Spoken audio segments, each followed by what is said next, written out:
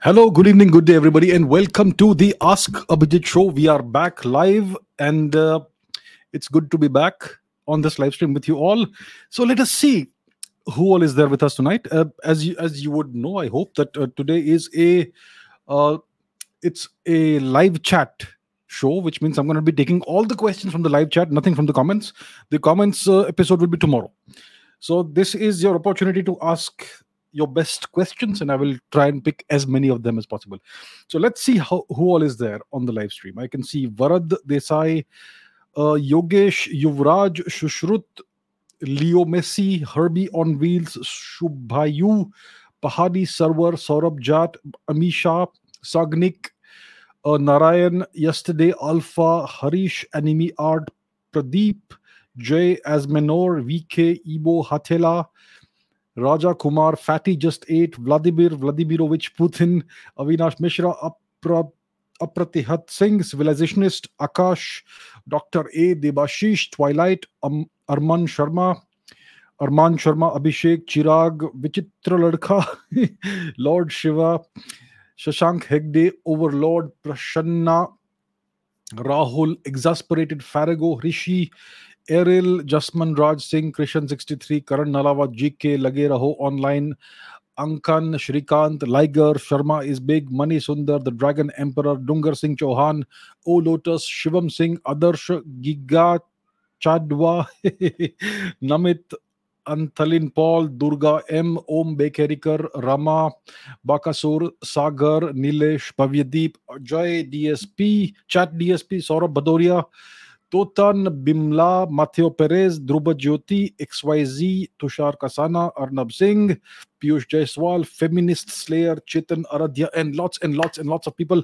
Thank you so much, everybody, for being on the live chat and and being on the live stream. I really appreciate it. Let's see some more people. Dr. Jaishankar, Supremacy, Harish, Anime Art, Abhinav, Achal Shahi, Suhan, Vyom, Manohar, Adya Prakash Das, Ketan Wankhede, Mevan Shwa, Lingdo, and everybody else. So great to be with you all tonight.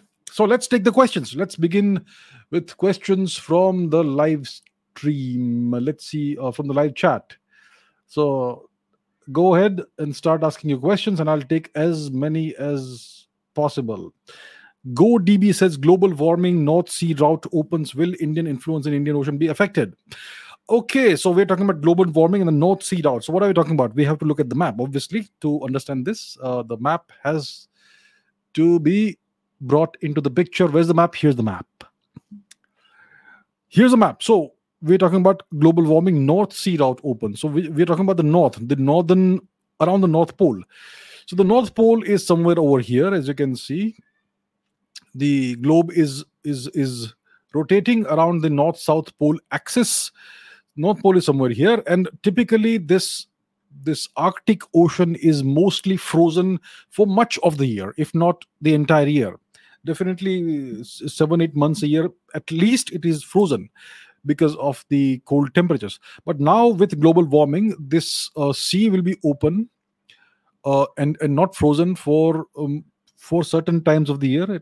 And the number of days it is not frozen will increase, which means that there will be trade routes opening up over here, and people will be able to exploit the resources that are available in this region more effectively than before.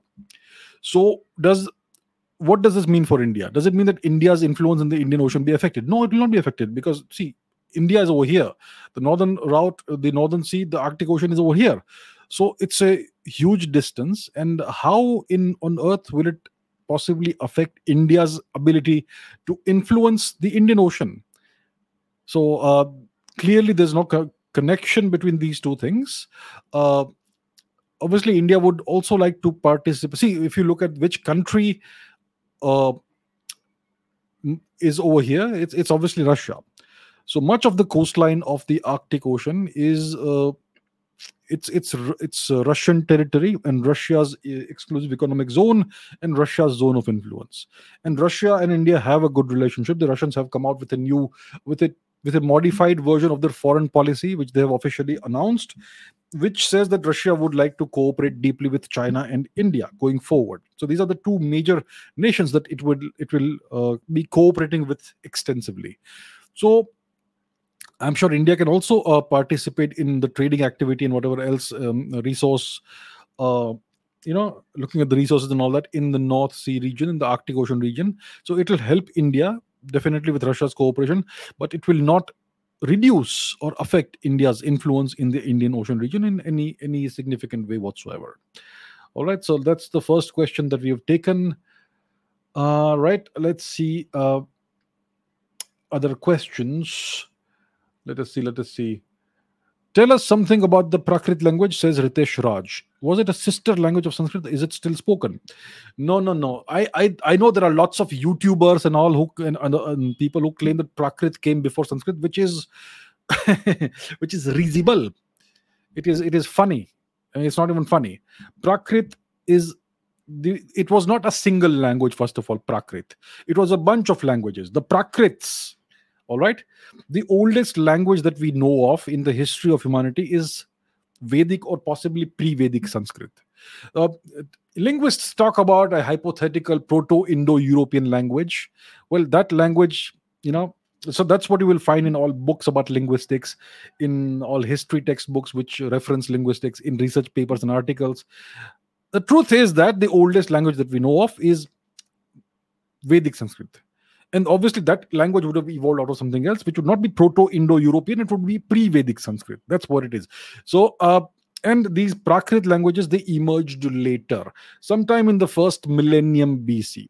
And it's very likely that, in the post-Vedic age and before the first millennium BC, there was this time period, the Great Mahajanapada era, and all that, in which lots of different languages would have been spoken, which would have emerged out of Sanskrit. Upper languages.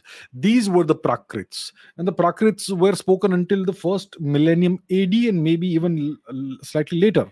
So we had Maharashtri Prakrit, we had the old Gurjari language, which is the ancestor of the Gujarati and Rajasthani languages, and so much more. You had the various Magadhi languages. Every single language that exists in India today is a descendant of the older Prakrit languages, and the Prakrits, they all emerged out of Sanskrit. So it was not a sister language of Sanskrit or any such thing. It was a descendant language of Sanskrit. It emerged out of the various corruptions that Sanskrit underwent. Languages evolve. Languages change. People who live in different parts of the world, they will eventually, their languages evolve. So if you look at the Persian language, the old Persian language that was spoken during the Achaemenid period, the first millennium BC, that itself you could regard it as a Prakrit language because it emerged out of Sanskrit. So it was significantly closely related to Sanskrit. You could actually, if you read the inscriptions that are written in the cuneiform script, but which are in the old Persian language, they sound very much like Sanskrit, with certain pronunciations changed, and some words here and there have been changed, and some grammar is kind of modified. But overall, if you understand Sanskrit or even Hindi, you will understand significant portions of what was written uh, at the time. So the Prakrit languages are descendant, daughter languages of Sanskrit, not sister languages. There are lots of YouTubers who these days spread this propaganda that Prakrit came before Sanskrit, Buddhism came before Hinduism, all this nonsense. Please don't pay attention to this nonsense. Please don't. All right. Okay. And once again, lots of questions. I saw a question, but it disappeared. Is there a chance that Shinzo Abe's assassination had involvement of the US, because Mr. Abe wanted Japan to have an independent foreign policy? The assassin did not have a reasonable reason also. Listen, do we have any evidence of this or that or whatever? We have no evidence. The assassin, I mean, did anybody interview the assassin? No, he was taken into custody by the Japanese government, and then we have no idea what's happened with him. So we don't know what his real motives were. He was definitely an ex-army or ex-military person who well did this. So we don't really know what his motives were. He may perhaps have stated certain motives, but the real motives we don't really know. So without evidence, we cannot say who was behind this. Possibilities are open. Many possibilities are open. But if you speculate and make a claim without any evidence, well, you're not going to be taken seriously. So is there a chance? A chance? Well, there are chances of lots of things. There is a small amount of probability that if you if probability is 100%, then you take out various slices and lots of different options are there, but we don't know which is the truth in the absence of any actual evidence, disclosed evidence. So I don't know who was behind it. Is there a possibility that somebody or the other was involved? The possibility is there, but we don't have conclusive evidence of that, and therefore, yeah, can't say anything. Shri Joseph Stalin says Bhojpuri is superior to Sanskrit. All right, sir. All right. Utkarsh says, what's your take on Russia's new foreign policy? So the Russian foreign policy was recently unveiled, and it's a long document. I'll not put it on the screen because I don't have it open anywhere. But yeah, so the Russian foreign ministry has come up with a modified, updated version of their foreign policy just yesterday or day before yesterday. And there's a lot. It's a very lengthy document. It will take you at least 10 minutes or so, I would say, if you want to read it thoroughly, properly. But what's interesting is that they are focusing on two major nations, focusing as in cooperation. So these two major nations are are China and India.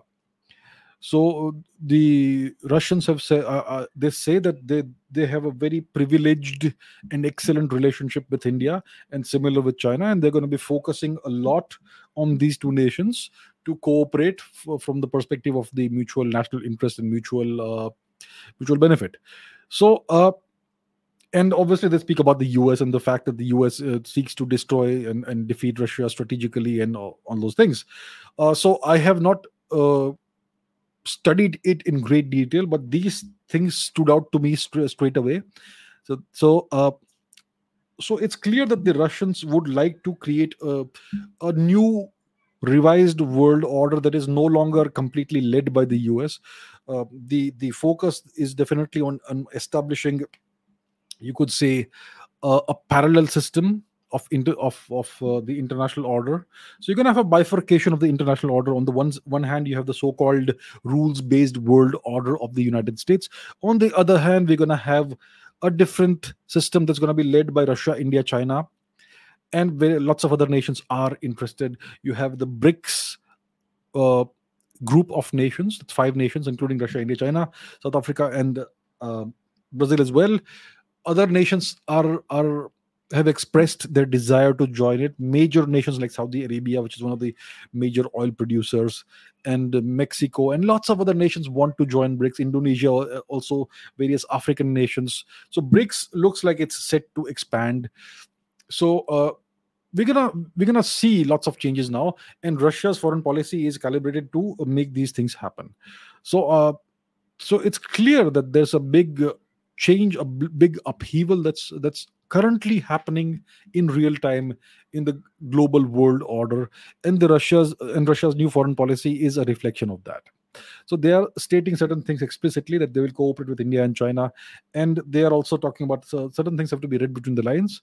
So that's my first reaction to the Russian foreign policy. Maybe I should look into it in great detail and perhaps make a separate video about that. But yeah, that's what it is. So India is playing a kind of privileged role in this entire matter. It is cooperating in a significant manner with the Western Bloc, with the US and NATO and EU nations.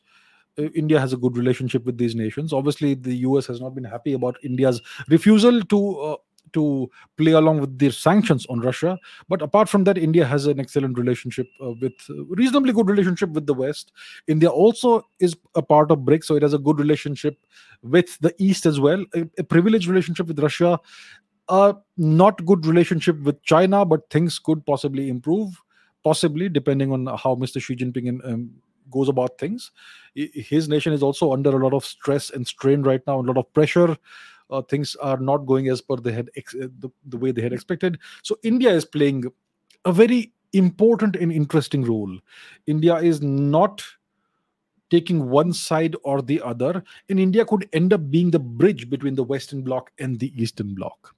And India could be the nation that nobody really is afraid of, because India doesn't have any expansionist hegemonic ambitions, and it's a nation that everybody can essentially trust. So India could eventually, in the next 20 years, emerge as the global diplomatic center of the world. Maybe we should relocate the United Nations to India or something like that. So that's what's happening. Time will tell us how it goes, but that's the deal, and that's what I think of the Russian foreign policy for now. Uh, Will I be watching WrestleMania tomorrow? No, I don't watch WrestleMania anymore. I used to watch it when I was a teenager, when I was a kid. These days I watch UFC, MMA, mixed martial arts. That's much more real. WrestleMania is all scripted, the WWE, it's all scripted. It's world wrestling entertainment. It's not real fighting. Obviously, the injuries are real. People do get injured, the wrestlers and all. But overall, it's scripted. It's more about entertainment. The UFC, MMA is about actual fighting, and you can see it. I mean, you can tell when you see it. So these days I'm more into MMA. I'm more into the UFC. I watch it whenever I can find the time to watch it. I prefer watching it live, but you can also rewatch recorded fights and all that. So yeah, I will not be watching the WWE, but I do try and catch whenever I can the UFC and Bellator as well. If it's these days, it's not available in India, but we can look for it if it's there. Rajat says, how will chat GPT, like generative AI, affect our lives and most importantly, our jobs? How is the future going to be like? Generative AI is completely transforming the world right now. In the past, people had to hire research assistants. Professors would make their students slave for them, do all the donkey work, all the boring work, and then they would take all that together and write their books or their research papers or whatever. Now you don't need that. You have a virtual assistant that you can, well, all you have to do is pay $20 a month. I mean, chat gpt 3.5 is completely free, and chat gpt 4 is, I think, $20 a month. You also have Google Bard, you also have Bing AI. Well, Bing and chat gpt are essentially the same thing, but they behave in different ways. They are different flavors of the same thing. You also have things like stable diffusion and dal e, and there's this thing on Discord which is all about generating images based on various prompts. So you can create any kind of artwork in anybody's style nowadays. There was an issue with the fingers. It would make fingers look weird in the past. I think that is being addressed right now. So soon you will have extremely realistic images that the AI can spit out at a moment's notice. I'm sure obviously that also will cost some money, but it's not a whole lot of money. It's not a lot of money. It's not unaffordable for most people. Not for students. Obviously, students cannot spend that kind of money. But once you have a job and all, you can set aside a bit of money if you are so inclined. So uh, so it's going to put artists out of business, but you can tell sometimes, these days you can still tell what kind of art is AI generated. But as newer and better, more powerful iterations of these AIs come out, the art is going to be indistinguishable from reality, from let's say a photographic image or the art created by an artist. So eventually you're going to be able to create any kind of image that you want, any image that you want. These days on Twitter, you had all these fake AI images coming out of Donald Trump being arrested, and the Pope wearing some weird white uh, jacket or something like that, and lots of images of Elon Musk keep coming out. So you can generate just about anything. It looks incredibly realistic, and in the next year or two it's going to look indistinguishable from reality. So it's going to put photographers out of business. It's going to put artists out of business. It's going to put graphic artists and painters out of business for sure. I don't know how those professions will keep up with the advances in AI. Um, it's gonna essentially totally make the education system irrelevant. You can now get a complete education just from AI, and you can make the AI, the generative AI, like Bing or Chat GPT, act as a tutor, and the tutoring and the education you can receive from that is far superior to anything most professors can offer you. So you can gain, you know a master's degree level of knowledge, even PhD level knowledge from this already. $20 a month, that's it. It's incredibly cheap. Why would you spend, like, I don't know how much it costs one semester in the US. Indians spend a huge amount of money to go to the US. All that they are seeking is either go and migrate to the West or come back with a degree from a US university. Well, all of these degrees are already becoming worthless. So it's transforming a lot of things. It's going to transform the creative sectors. When you take AI and you combine them with that with robotics, it's going to put a lot of assembly line workers and all these workers out of business. So it's going to totally transform the world in the next 6 months to the next 10 years. It's going to be totally transformed the entire world. And so it's lots of professions will become redundant. Lots of people will lose jobs. Thus far, I don't see anybody has lost their jobs thus far, but we are in the infancy of the AI revolution. you know and people have written books about AI and all that, but so some of these very celebrated books have totally failed to anticipate the rise of the chatbots. So I'm not talking about anybody in specific. I'm not trying to create any controversy here, but that's the thing. So it's going to totally transform the world from the job perspective and the career and profession perspective. It's also going to transform the way geopolitics works. There are nations that are really investing in AI from a military and geopolitical perspective, and those developments are not going to be visible to anybody. That is all happening behind closed doors. So it's going to totally transform the world in the next 5 to 10 years. Right now, like I said, nobody has lost their jobs thus far as we can see. Nobody has come out on social media complaining, I lost my job because of AI. It's not happened thus far. It's going to happen. It's going to happen. So programmers, like I missed that. Programmers will no longer be needed. I mean, AI already spits out any kind of code you want. It can spit out Python code. It can spit out COBOL code, for God's sakes. COBOL. It's an almost legacy language from the 1960s. COBOL is still very important because it runs the mainframes that are behind lots of legacy systems, credit card systems and whatnot. It's still a very big deal. If you are a COBOL programmer, it's a very lucrative skill to have. It's a very niche skill. Now AI can spit out any kind of COBOL code that you want. uh, Identification division and whatever else division, all that stuff. I mean, it was shocking to see that code again after so many years.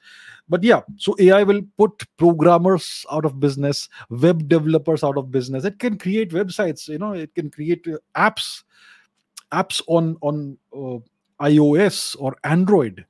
So all you will need now, you don't even need to know programming. You just need to have AI handhold you, and you're going to be able to create apps. You're going to be able to create websites. You're going to be able to do so many things. So it's going to transform the world, and it's still a little early to predict how it's going to go. But I think it's going to shake up the whole world, and people will have to adapt. Certain things may not be replaceable, but I am sure in 2 years time you could create this what I'm doing here as an AI. I mean, AI could output a fake version of me speaking just like me and saying the same things I would typically say, and you would not be able to tell the difference. That also may happen. Music, AI is already generating good music, reasonably good music that you can use in as background music for various videos and things like that. Soon it will be able to generate excellent, high quality, top quality music. That's coming. Video is going to come. So it's going to totally revolutionize the world. I'm not sure what the consequences of that is going to be are going to be. um, Soon it will happen that AI, you will have your own personalized AI. It will give you exactly the kind of music that you enjoy, the various genres and various moods that you have, that you like, that sort of thing. It will write novels for you, the kind of tastes that you have based on that, and so much more. You may even see news coming in various flavors, individually tailored to various people, and you will not really know what is true and what's not, what's right and what's wrong, what's fake news, what's true news. So there's a whole amount of possibilities out there. um, and it all depends on how AI is used. Like any technology, AI is just a technology. uh, so any technology can be used for good or for bad. Fire, when it was discovered, was used for cooking, which made everyone's life easier. It was also used for warfare. Fire, then steel can be used for good, it can be used for bad. Sticks can be used for good as well as bad. Nuclear energy, has good uses and bad uses. Similarly, AI is just another tool in that manner. It can be used. It depends on who's using it. Uh, so typically, it's the when any new technology emerges, a transformative technology emerges, it's typically governments and the military that make the the first use of that. And so that's also what's happening with AI. It's happening behind closed doors. We don't know what developments are happening, but yeah, it's going to affect all of us. So AI is something that we're going to have to revisit in great detail. Who was head over heels for John Wick 4? I haven't seen it. I think I've seen the first one or two movies. They were good movies. Keanu Reeves is good. I mean, great guy, great actor. I haven't seen 4, but let's see, maybe good, I suppose. Prakrit is kind of a branch or mutation of Sanskrit. Yes, it's the Prakrits are a bunch of daughter languages of Sanskrit. They came after Sanskrit. Right. FFF says, what would have happened if during the Turkic invasions of India, a powerful and ruthless king, emperor like Ashoka, was in power with the entire subcontinent united under him? It's very clear the Turkic invasions would have been smashed. The reason the Turkic invasions succeeded eventually after 2-3 centuries of attempting to invade India, it succeeded because India was not unified politically. See, political unity and disunity is a cyclical thing. There are cycles, historical cycles, imperial cycles. So there have been times when India was unified under a single leadership, like the Mauryan Empire, like the Kushan Empire, like the Gupta Empire, and so on. And there have been times when India was not unified under a single emperor or empire, and you had lots of different various kings and kingdoms and all that.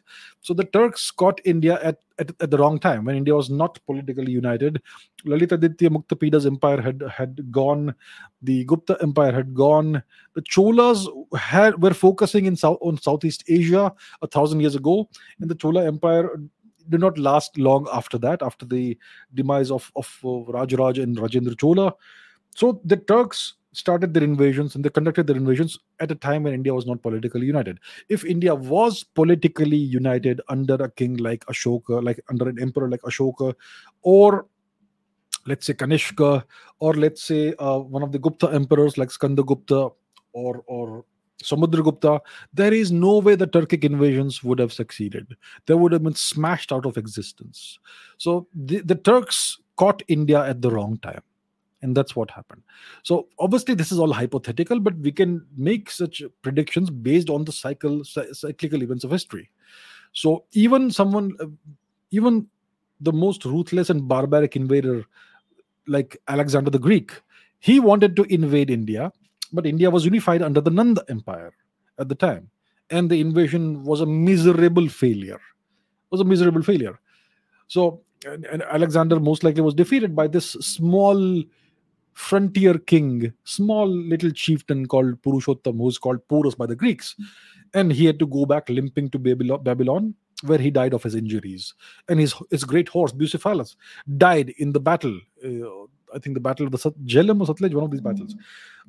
So when India is united under a single leadership, a strong leadership, it's impossible to invade and conquer India.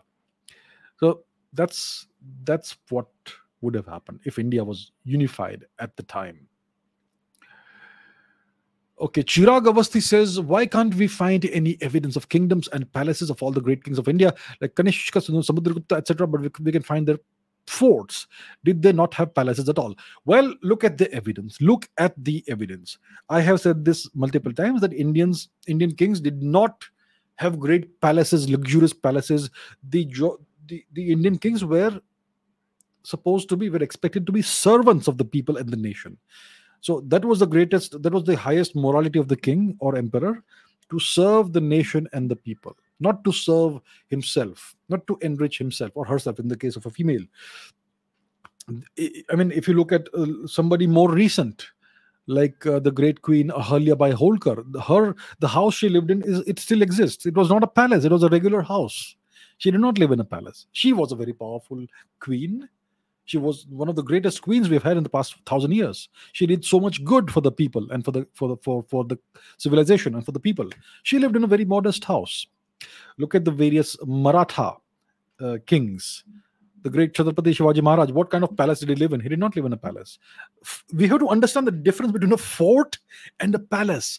A fort is a defensive fortification. It has military. It has a military purpose. It's not a palace. Obviously, you will have quarters for a king, where you can have your council and do planning and strategy and all that, and it has to be well furnished and all that. But a fort is a military fortification. It has a military purpose, a strategic and defensive purpose, tactical purpose as well. So when it comes to the greatest of our emperors, rulers, whether it is the Mauryan emperors or the Kushan emperors like Kanishka, the Gupta emperors, we know where their capitals were. Where do you find the palace? You do find forts. One of Kanishka's, the forts that Kanishka built, it still exists in somewhere in Punjab. I forget the place. And and the example people give these days is that, Abhijit, you're wrong, because the Rajput kings of the past 600 years or so, they had palaces. Well, that came much later, after the Turkic occupation of India, and even those were actually forts with a certain amount of luxury in them. Yes, but historically, before the past 1,000 years, the past millennium of humiliation, we had purely Indian culture in India, and you will not find a palace anywhere. You will find forts for sure, but you won't find palaces anywhere. Even if you go back to the so-called Harappan period, you don't find any palace anywhere. You find big buildings, great buildings, like what they call the public bath, which actually happens to be a temple's pond, and various other. The greatest buildings are the ones that are used for public works. You don't find any palace anywhere. So the truth is that India's kings and emperors did not have palaces. They did not invest in. They did not use public money, the nation's money, for their personal benefit and personal luxury. They would typically live in reasonably humble uh, abodes, and they did not have palaces. Show me a single palace that a king or a queen or an emperor lived in from before 1000 AD. From before 1000 AD. You won't find anything. Of course, after the so-called princely states were set up by the British, these princely puppets would build palaces for themselves. There are various examples. But yeah, so that is the answer to this question. Let us see what other questions do we have. Shri Balram Putin says, do you know that we can see planets on Google Maps? If yes, then use it to demonstrate for certain questions, because map is our best friend. Yes, you can. I think we can see the moon. I'm sure we can see Mars as well. Let me try and pull that up. Mars on Google Maps. Let's see. Google Mars. Yes, let us do that. So it's not in as much detail as you would otherwise have, like Google Earth, but we do have it. Let's see this. So this here is Google Mars. Yeah. So you can zoom out, you can zoom in. It's essentially a repetitive pattern, but yes, that's the best map that we have. How far can we zoom in? We can see a reasonable amount of detail here. So there are certain reasonably famous locations on Mars. Where is Mount Olympus? I wonder. Is this Mount Olympus? I click here, it doesn't say anything. Yeah, so the thing is that yes, we can see the map of Mars. I'm sure we can see the moon as well. Google does give you that facility. So yeah, that is something that most people won't know. So it's good that Shri Balram Putinji has brought this to our attention.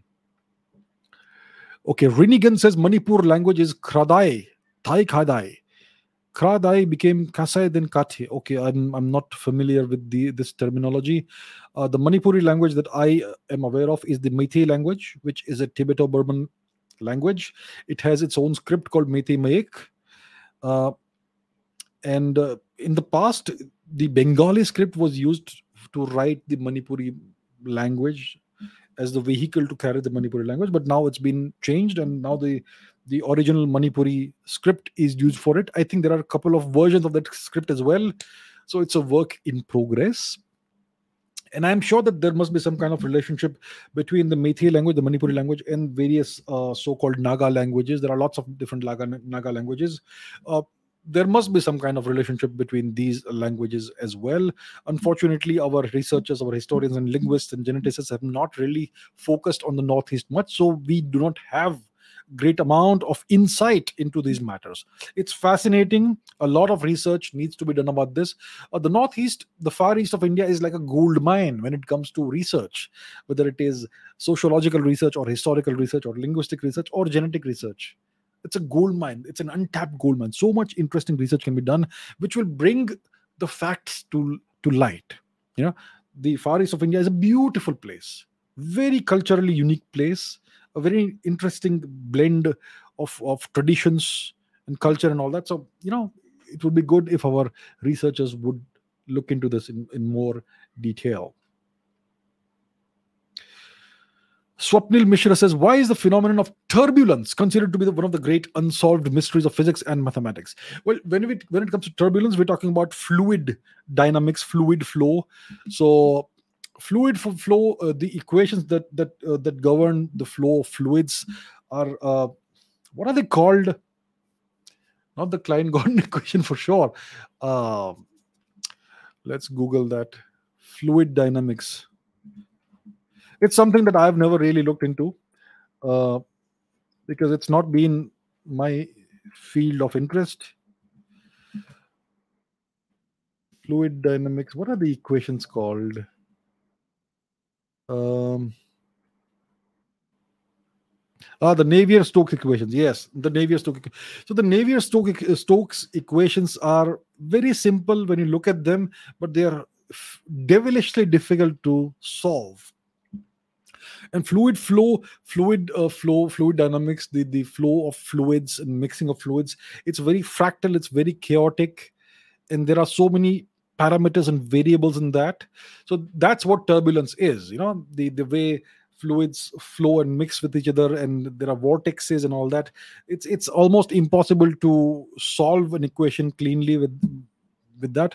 So that's why it's one of the great unsolved mysteries of physics. One of the interesting things is that when you have a drop of, let's say you have a tap, a faucet, and you have water slowly dripping out of it, drop by drop. So there is something called surface tension that keeps the shape of a water drop spherical. Surface tension, in case you're aware of it. So it kind of acts against gravity. That's why this drop is attached to the tap. But when sufficient amount of water comes in, the force of gravity overcomes the surface tension, and then one drop comes down. So when the drop is detaching from the water in the mouth of the tap, there is a certain instant where you have what you could consider to be a singularity over there, the place at which the drop pinches off. So fluid dynamics is an extremely complicated field. It's almost impossible to solve equations, uh, you know fully, to have so that's why what scientists typically do is that they look for numerical solutions to various equations, and they try to model these systems in supercomputers, because there are so many parameters and all that involved that you need an extremely powerful computer. It's typically done in supercomputers, and you need a lot of computing power for that. So because of that, it's one of the great, it's not exactly a mystery. We understand how it works, we understand the physics behind it, we understand the equations that govern turbulence, the Navier-Stokes equations. It's just that you can't solve these equations. These are extremely difficult to solve. uh, so that's the thing about fluid dynamics and turbulence. Okay, who look at this. Jaswan Raj Singh says, who was Ivan the Terrible? He was one of the great emperors of Russia. I don't remember which century he lived in, but he kind of consolidated the Russian Empire and expanded it greatly. And he was very terrible. He had this terrible temper. I think he even caused the death of his own son. He struck him with something, and his son died as a result. So, and he was very brutal, very cruel, extremely short tempered, but he did expand the Russian Empire significantly and strengthen Russia. So that's why he's considered to be one of the strong and great emperors of Russia, but a very terrible guy. So that's what I can tell you in brief. I think there is this painting. Ivan the Terrible kills his son or something. Yeah, there is Ivan the Terrible and his son Ivan. So let me put that on the screen briefly. This guy didn't, because of his temper, he ended up killing his own son. And this is a painting of that, Ivan the Terrible and his son Ivan. So then he realizes what he has done, but there was nothing he could do about it after he grievously injured his son. So yeah, that is Ivan the Terrible, well, one of the more remarkable historical figures from Russia. From Russia. Right, let's take other questions. As I can see, there are lots of questions coming in. Pratham Kalavadia says, how does learning about history and geopolitics help in business and investing? Look, when it comes to business, let's talk about business first. Business is about competition. It's about competing with others who are in your field, in your industry. So what is business? It's about identifying solutions that affect society and solving those problems and monetizing the solution to those problems. And typically in any industry which is aimed at solving certain problems, you will have various actors uh, who are competing with each other in providing solutions. So you have to, in some ways, cooperate with some of them. In some cases you have to compete with some of them. So that is extremely similar to what happens in geopolitics. We have one planet, we have different nations. Some nations stick together and cooperate when it comes to uh, their shared interests. And in some cases you have nations that compete, in some cases you have nations that go to war against each other. It's the same thing happens in business. So the principles are pretty much similar or almost the same. Investing, now even in investing, if you look at the geopolitical trends and if you look at the investing patterns of the various national banks like the RBI or the Federal Reserve or the Bank of Japan and all that, and you see what they've been doing the past 50 years or 100 years, then you can also learn a lot about investing and as to how they rode the various winds of change, and how they uh, adapted and changed and molded their investing strategies as to what to invest in. Nations also invest in things. Every nation, the national bank will invest in gold, for instance, in US treasury bonds. Nowadays nations are dumping that. So it kind of tells you how things are going. So, l- and to understand geopolitics, you obviously have to understand history well. So you know there is this book of strategy. It's a book of stratagems called The Art of War. It's written by a person called Sun Tzu, who lived in China about 2000 something years ago. And that book is used in business, as a book that you can, in business, even in sport. So the strategies and stratagems and tactics that you use in warfare, in geopolitics, can equally well be applied in business and in sport and even in investing.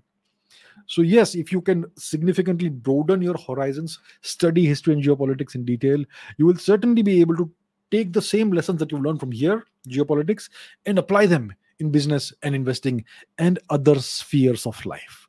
So very interesting question. That's something that most people don't quite see. Very good to see this question. Ramai Raj Singh says, how am I supposed to convince a Pakistani about their Hindu heritage and other historical facts, Hindu genocide, etc.? Was recently talking to one and he was confident about his non Indian heritage. My question is, why do you have to convince anybody? Why? What are you going to gain out of it? What will India gain out of it? Let them believe whatever they want to believe. It's their choice. Uh, I personally never try to convince anyone of anything. If somebody has a set of beliefs, I say, good luck, enjoy. We know what the facts are. Now why do we have to convince others? How will it see? People have beliefs that they have internalized and they hold on to those beliefs very strongly. Most people don't want to change their mind. Most people don't think logically, rationally, and it's a fool's errand trying to convince somebody who has no interest in changing their mind, no matter how much evidence you throw at them. So my policy is very simple: I don't waste my time trying to convince anybody. People ask me questions, I answer the questions. It's up to them to believe me or not. It's entirely their choice. I'm not going to waste my time convincing somebody. So I would say that, why are you supposed to convince a Pakistani about the truth? Why? What are you gaining out of it? What will India gain from it? So, my answer is, why should you do it? And I don't really know about any strategy or tactics as to how to convince somebody who doesn't want to listen to the truth. So I think it's actually a waste of time. Please, Ramai, don't waste your time doing all this. Uh, I'm sure you have a lot of energy and a bit of time. So use it wisely and judiciously, and don't waste it on people who have no interest in seeing the truth. That's what I would say. All right. Wait, I thought Ivar was Ragnar's son. Are bhai. We were talking about Ivan the Terrible, not Ivar. Ivar the Boneless. These are two different individuals from two different time periods. The spelling of Ivan the Terrible is Ivan. The spelling of Ivar the Boneless is Ivar. There's a difference between R and M. Why am I even doing this? Oh, God. Please. All right. What's the future of gaming? Gaming is a huge industry. I think gaming is a bigger industry today than the entertainment industry. I think gaming, the gaming industry overall, is bigger than Hollywood and all of this put together. So these days, with the advent of all these devices, portable devices, mobile phones and tablets and iPads and Android tablets and laptops, which is like a thing of the past, kind of, all these things. Because of this, now everybody has a device. Even 3-year-old kids have their own device nowadays. So everybody is engrossed in that, and everybody keeps on playing some games, which gives you this dopamine release and makes you feel pleasure. So it's something that's extremely addictive. And yeah, so it's something that's going to continue. So I think gaming is going to be a very big industry. It's kind of catching on in India as well. You have gaming, esports is also gaming, isn't it? So esports is taking off in India. Lots of gamers, prominent gamers, are becoming influencers. They're making a lot of money out of that. So I think gaming is going to keep on growing. It's going to keep on growing. And I don't know if there are any gaming developers or companies in India itself. But yeah, so what Indians consume is Western games. Earlier we had PUBG, which is a Chinese thing, but it's been banned in India for obvious reasons.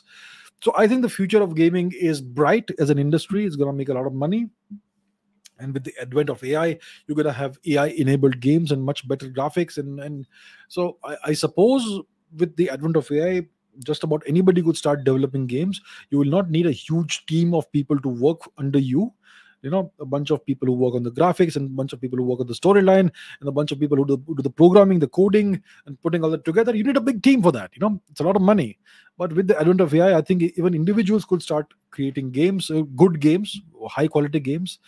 And you have platforms like Steam, I believe, and Xbox and PlayStation, etc., which are some of the major platforms that I can think of. I'm sure there are more as well. So I think the gaming industry is an industry that is going to keep on growing, and I think it's poised for definitely becoming much bigger. It's already bigger than the entertainment industry. I think it could eventually end up dwarfing the entertainment industry. To the end users, the consumers, I would say that use it judiciously. It's fun to play a game. Even I've done that. I had one of the earlier, today, what's the version of PlayStation that we have? Is it PS4 or PS5? We have one of those two. I had a PS2. The PS1 was this enormous box. The PS2 was a sleeker box. So I had bought a PS2, I think in 2004 or something. And I had a few games that I used to play. One of them, a car racing game. It's more like a car crashing game or something. So I used to play once in a while. The thing is, if you spend your whole day doing this, you will end up doing nothing in life. So yeah, that's a word of caution I would like to give you. I myself have done some gaming a long time ago. I no longer do it. Uh, because I have too much else to do, So it's a good outlet to so let off some steam, have some fun, but don't do it too much. Maybe an hour or two maximum per day is, I think, already too much. Yeah, I think in China they have restricted kids their online time to about 2 hours per week. That's what Mr. Xi Jinping has done. I think that's a little bit excessive, but I can understand the thought process behind it. Uh, so yeah, that's what I think about the future of gaming. Interesting question that you have asked. All right, let's see. Arya Singh, what are the findings of the excavation of the submerged Dwarka city? What are the research papers I should read regarding it? I have no idea. I don't think any research has been done in the past 20 years. I think it was the archaeologist S.R. Rao who discovered the submerged city more than 20 years ago, maybe around 30 years ago. I think it was in the 1980s or 1990s, somewhere around that time, definitely before the 21st century.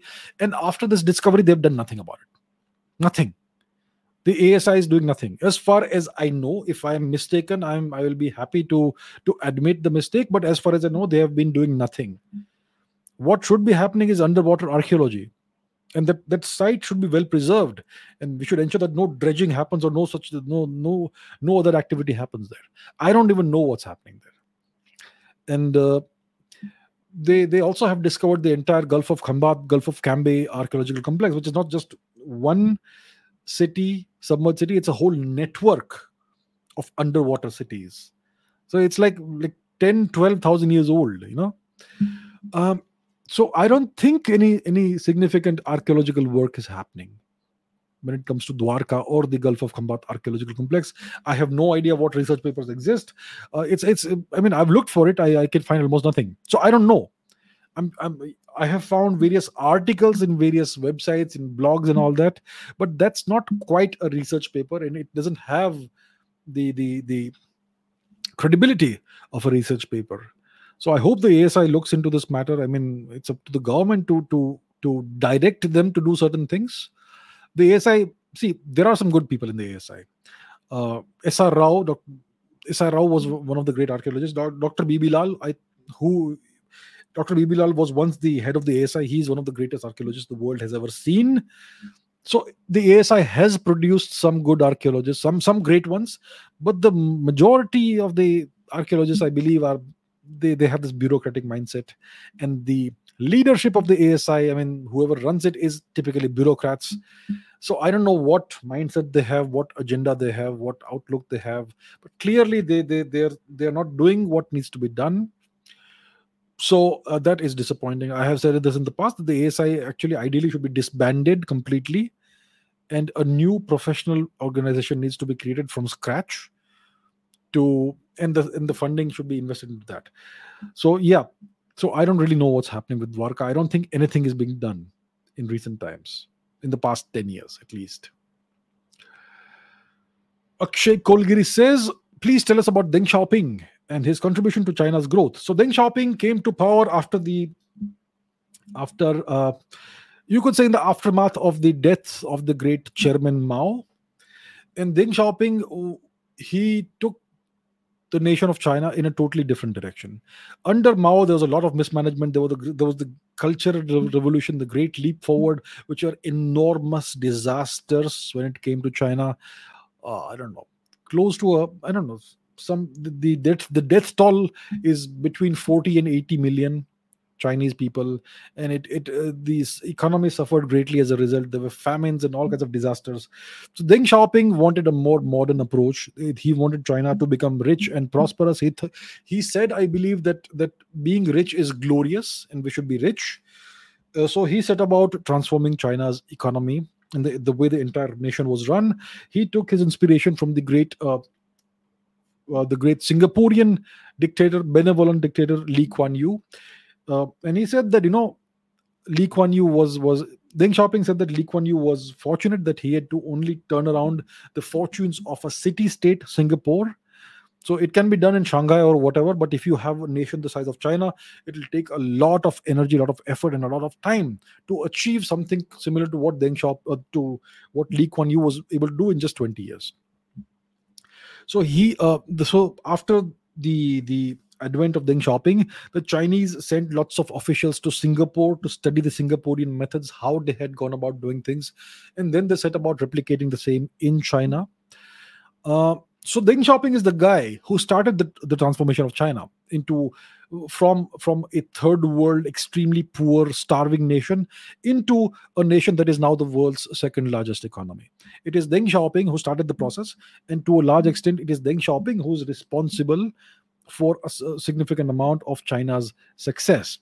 And he said that China needs to hide your capabilities and bide your time, which means don't boast, don't publicize your greatness if you have any. Uh, Hide your capabilities, work as hard as possible, and wait for the right time. So he passed away a long time ago, but it was Mr. Xi Jinping who, I think in 2012, decided that the right time is now. And that's what started the wolf warrior diplomacy and China's belligerent, newfound belligerence, which we can now see. It's been there for a decade at least. Uh, so that's about Deng Xiaoping, the guy who totally transformed China. He started the process that transformed China, and it was during his time that China started militarizing as well.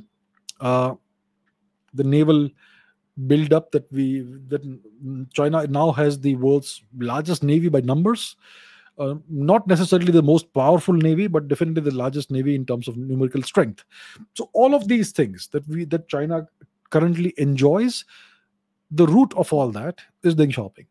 So definitely the greatest leader China produced in the past after Mao Zedong. Mao Zedong obviously did a lot of mismanagement, but obviously he also is one of the greats from the Chinese perspective. So yeah, that's Deng Xiaoping. All right, let's see other questions. Uh, just another nerd. How do gravitational waves look like in three dimensions? And when will you open a Discord server? That's totally two very different servers. How do gravitational waves look like in three dimensions? Go to a lake or a pond, right? Take a stone and drop it, throw it into the pond. What do you see? You're gonna see a splash, and you're gonna see ripples radiate outwards. That's what gravitational waves look like in three dimensions. So you have length, you have breadth, and you have height. That's exactly like what gravitational waves look like in three dimensions. Obviously, space time is four dimensional, so you can't really visualize that because there's the element of time as well. And gravitational waves also affect time. It's going to cause ripples not just in space but also in time. So the actual gravitational waves are four dimensional waves, but to think of it in three dimensions, you have to think of exactly like what happens when you throw a stone, a pebble onto the surface of a lake or a pond, and you see ripples radiating outwards in concentric circles. That's what gravitational waves look like. So when you have a gravitational event like let's say the merger of two black holes, the merger of two neutron stars, or neutron star and black hole, you're going to see gravitational waves radiating outwards in the same manner. And the amplitudes which means the height of the waves is going to be very high when it comes to the merger of two black holes, because it's a very, very powerful and energetic event. So in that case, in the merger of two black holes, you're going to see a gravitational, not a wave but actually a tsunami, enormous. And that's why we are able to detect it all the way over here, because it's only the largest waves that the large that LIGO can detect. So that's what gravitational waves look like in three dimensions. When will I open a Discord server? I'm in the process of opening a Discord server. It's going to be managed properly and professionally this time. Last time I had not hired anybody to do it. It was kind of not going well, and I obviously don't have a huge amount of time to come every day and interact with people. So I need somebody to manage it professionally. So it's in the process of being set up. It actually exists if you know where to look, right? That's about the Discord server. um all right, let's see some of the questions. Who are Caucasian hunter gatherers, CHG? Are they some way? Are they in some way related to India? See, what is the Caucasus? Let's find the Caucasus, shall we? For that, we have to go to the map. The map is our best friend. So when we talk about the Caucasus, we're talking about the Kavkaz region, which connects, which is the piece, the landmass between the Black Sea and the Caspian Sea. That region is called the Caucasus, right? It's called Kavkaz in Russian. So we have southern Russia, we have Chechnya, we have Dagestan, Georgia, Armenia, and Azerbaijan. That is the Caucasus. So in the distant past, you had a bunch of hunter gatherers who lived there. Those are the Caucasian hunter gatherers. Are they in some way related to India? I think, see, eventually everybody is related to each other, because as we know, the the best evidence that we have as of today tells us that humanity originated in Africa, and humans crossed over from Africa into Eurasia, most likely over here, the Bab al Mandeb Strait. This was the closest point. So they somehow crossed over, our ancestors, from here into the Arabian Peninsula. And the coastline of the Arabian Peninsula had some greenery, so that's why they were able to travel and migrate. And once again, they had to cross the Persian Gulf from across the Strait of Hormuz, and they came into Asia. And the coastal regions again over here were kind of, they had some vegetation, so they went eastwards and eventually they came into India. And India was completely lush green, so that's where humanity first settled down after the out of Africa migration. That is some 75,000 or so years ago. And it was, so India was the first founders zone of the out of Africa migration. And from India, humanity migrated in all directions, east, west, north, and south. Eventually, humans ended up in Australia some 60 or 65,000 years ago. And so it was from India that humans migrated east as well as west, and eventually into Europe, where they encountered Neanderthals. There was some intermixing of the genetics and so on. So the Caucasian hunter gatherers were the descendants of all of these to and fro, back and forth migrations. But were the Caucasian hunter gatherers in some way related to India? So in that way, they were related. Obviously, we need more genetic evidence to see if there is any closer genetic affinity between the CHG individuals and ancient Indians who lived in India at that time. So that's what I can tell you. What else do we have? Lots of questions as always. This is by Anisha. Recently, Bhutan's king was given respect in Germany. Just after that, for the first time, a democratic elections took place in Bhutan, followed by comments on Doklam by Bhutan. Is the US behind it? See, understand, the US is the most powerful nation in the world. They have an enormous amount of influence everywhere in the world, including inside India. So, uh, so I have not followed this chain of events that Bhutan's king was given respect in Germany. See, typically when a head of state, king, queen, prime minister, president, etc., goes to another country, they are given respect anywhere you go. Even if you go to a nation that's kind of your enemy, you are given the kind of respect that is given to a head of state. So I am not aware of what happened in Germany, but okay, let's say this, all this is what happened. So Germany, as we know, is a nation that is controlled by the US. It's under US military occupation since 1945. Um, and I have obviously heard of the comment on Doklam by one of the Bhutanese officials about the fact that and he claims that it's a matter that's between Bhutan, China, and India, that sort of thing. Uh, so either it's China that's behind it, or it's the US that's behind it, or maybe both are behind it. Um, so we don't know, right? We don't know because we don't have the information of what happened, of what interactions and talks happened between, let's say, the Bhutanese officials and the Chinese, maybe, or maybe the Americans, or maybe some intermediaries somewhere else. We don't know what transpired. We don't know what happened. And because we don't have this information, this evidence, that's why we can't really tell what happened and who's behind it. But there's a possibility that the Chinese may be behind it, and they have gained influence in Bhutan, maybe there's a possibility that maybe the Americans are behind it, and they are trying to destabilize India's relationship with Bhutan. Or maybe the Bhutanis themselves have made a certain choice. Possibly, perhaps. We don't know yet, but time will tell us.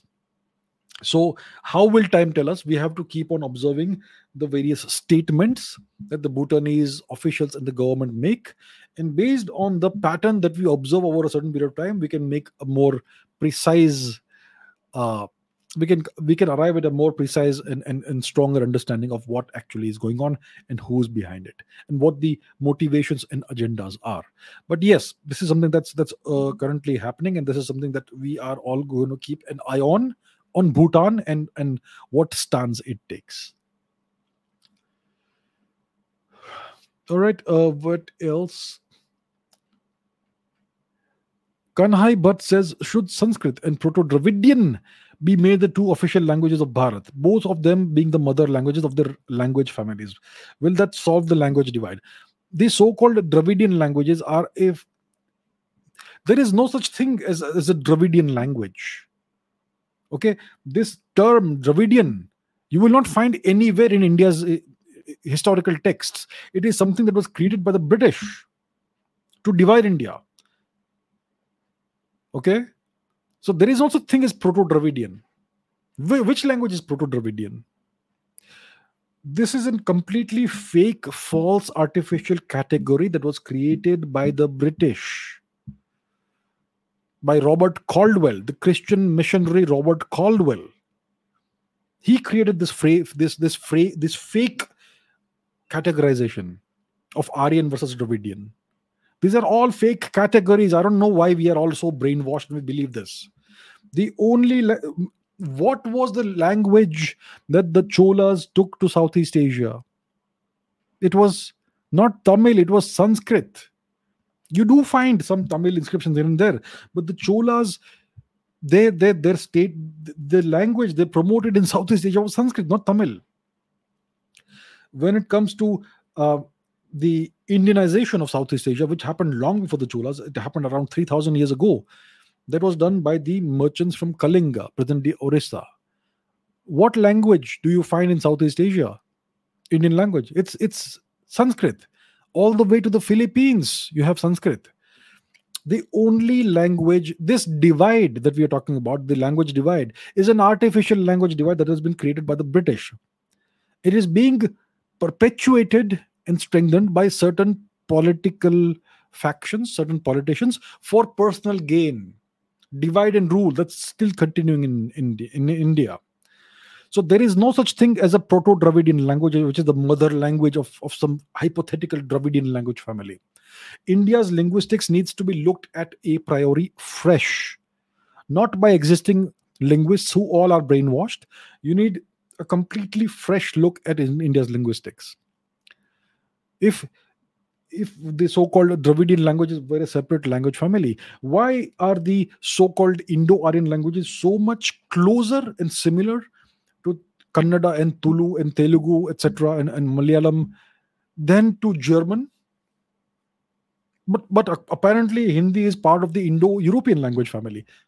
And yet Hindi is so much closer, Sanskrit is so much closer to Tulu, to Telugu, to Kannada, to Malayalam, to Tamil, etc. So clearly these categorizations are completely incorrect. We have to look at India's linguistics from a complete a priori perspective. Start from scratch again. That's what needs to happen. The only language that can be the official language, the civilization language of India, is Sanskrit. No other language. No other language. All right. What do we have? What else do we have? Akshat says, should young people enter politics? If yes, how can one start? By joining a political party or creating a new one? Let's say you want to create a new political party. How will you create it? How will you attract people to join your party? What kind of political part? What kind of leadership structure will it have? Let's say you start a new political party. Why should people accept you as leader? You have to ask yourself these questions. And what really goes into organizing a political party and conducting activities? Let's say you form a political party, you convince, let's say, 100 people to join the party, and you convince them to accept you as their leader. How will you run the activities of the political party? You need an office, you need a building, you're going to need money for that. If you want to hold a rally, it takes a lot of organization, coordination, it takes money. You want to hold rallies, you want to uh, run an election campaign. Do you have any idea how much money goes into running an election campaign? Huge amounts of money. Politics is all about money. There's a reason why politics is all about money. So if a young person wants to enter politics, you can create a new political party, but it's not going to get any traction. You will have to join an existing political party. That's the only actual option that exists. You're going to have to join a political party. So it's good for young people to enter politics. It's definitely good. Um, and you have to understand how politics really works. You have to understand what is the nature of power. Politics is all about power. There's a huge amount of money that goes into running a political movement and a party. So these are things that you have to look into. So it's good for young people to enter politics, but it will take you some time to get used to it. And the young people, there's a lot of energy, there's a lot of passion, etc. You believe in certain causes, but when you're young, you are naive. That is that's something which is just there. It's a fact of life. If I think of myself when I was 20, how I was when I was 20 years old, I was incredibly naive. I was clueless about how the world worked. It takes time. That's why they say that in politics, if a person is 45 or 50 years old, that person is young. That's what they say. So young people should certainly enter politics, but you're going to have a long period of time in which you're going to be learning. There's going to be a big period of learning, at least a decade in which you will learn things. And only then will you have some maturity as to how to navigate the world of politics. But yeah, it's good for young people to enter politics for sure. Right. Pratik Jain says we are providing grains to Taliban. Aren't we supporting the Taliban to disturb and to create problems in Pakistan? Is it white funding by Indian government or masterstroke of Modi government to weaken our enemy? Listen, we are India has been supporting Afghanistan and providing monetary, financial, and humanitarian assistance and doing development activities in Afghanistan for at least 30 years. Okay, and during this time period, you had various governments that were in power, and the Taliban wasn't in power for much of this time. So, whatever aid and support India is providing to Afghanistan is meant for the people of Afghanistan, irrespective of who is in power. Now, it's not a secret that the Taliban is not closely, but to a certain extent aligned with India. See, when the Taliban took over Afghanistan, which year did it happen? A couple of years ago. The Americans left Afghanistan overnight. The Taliban took over. It was a period of extreme chaos. We saw what happened. The Americans are evacuating, and people are trying to jump on those planes, and it was a disaster. The Americans left overnight. It was complete chaos, and the Taliban moved in to fill in the power vacuum. And there was a big period of chaos and uncertainty. It took the Taliban some time to take control of the nation. So when all this was happening, the Americans were leaving and various embassies were evacuating. India was also evacuating its embassy in Kabul and in other places. And the Taliban provided full support to India, full cooperation. Not a single Indian was harassed or harmed or delayed in any way whatsoever. Nothing happened. Yeah, we know some journalist was shot by the Taliban. That's a different story. That journalist was not part of the Indian government. That's a whole different thing. But no Indian person, apart from that one journalist, was touched by the Taliban or harmed or hampered or abducted or delayed or any such thing. The Taliban gave full cooperation to India. So India was able to evacuate all its personnel and also some Afghans as well out of Kabul. And then after the stability came back, India has reopened its consulate and various things. India is engaging with the Taliban on the diplomatic front. India is restarting its humanitarian aid to Afghanistan. The Taliban has been asking India to restart development activities. Do you know why? It's because India's development activities have helped the common man, woman, and child in Afghanistan. India spent about well in excess of $1 billion in all these activities. India constructed dams, India constructed highways and roads, India constructed the Afghan parliament building, and much schools, hospitals, all these things. India invested lot of money in agricultural works in Afghanistan. All of these things, they have benefited the common man, woman, and child. None of the money India invested in Afghanistan has gone into the pockets of various corrupt Afghan politicians. So because of this, the Taliban, even though it is whatever it is, it sincerely appreciates India and what India has done. So whatever we are doing is in support of the Afghan people. It is not in support of the Taliban. If you send, let's say, 1,000 tons of wheat, it's gonna who's it gonna help? It's gonna help the people of Afghanistan.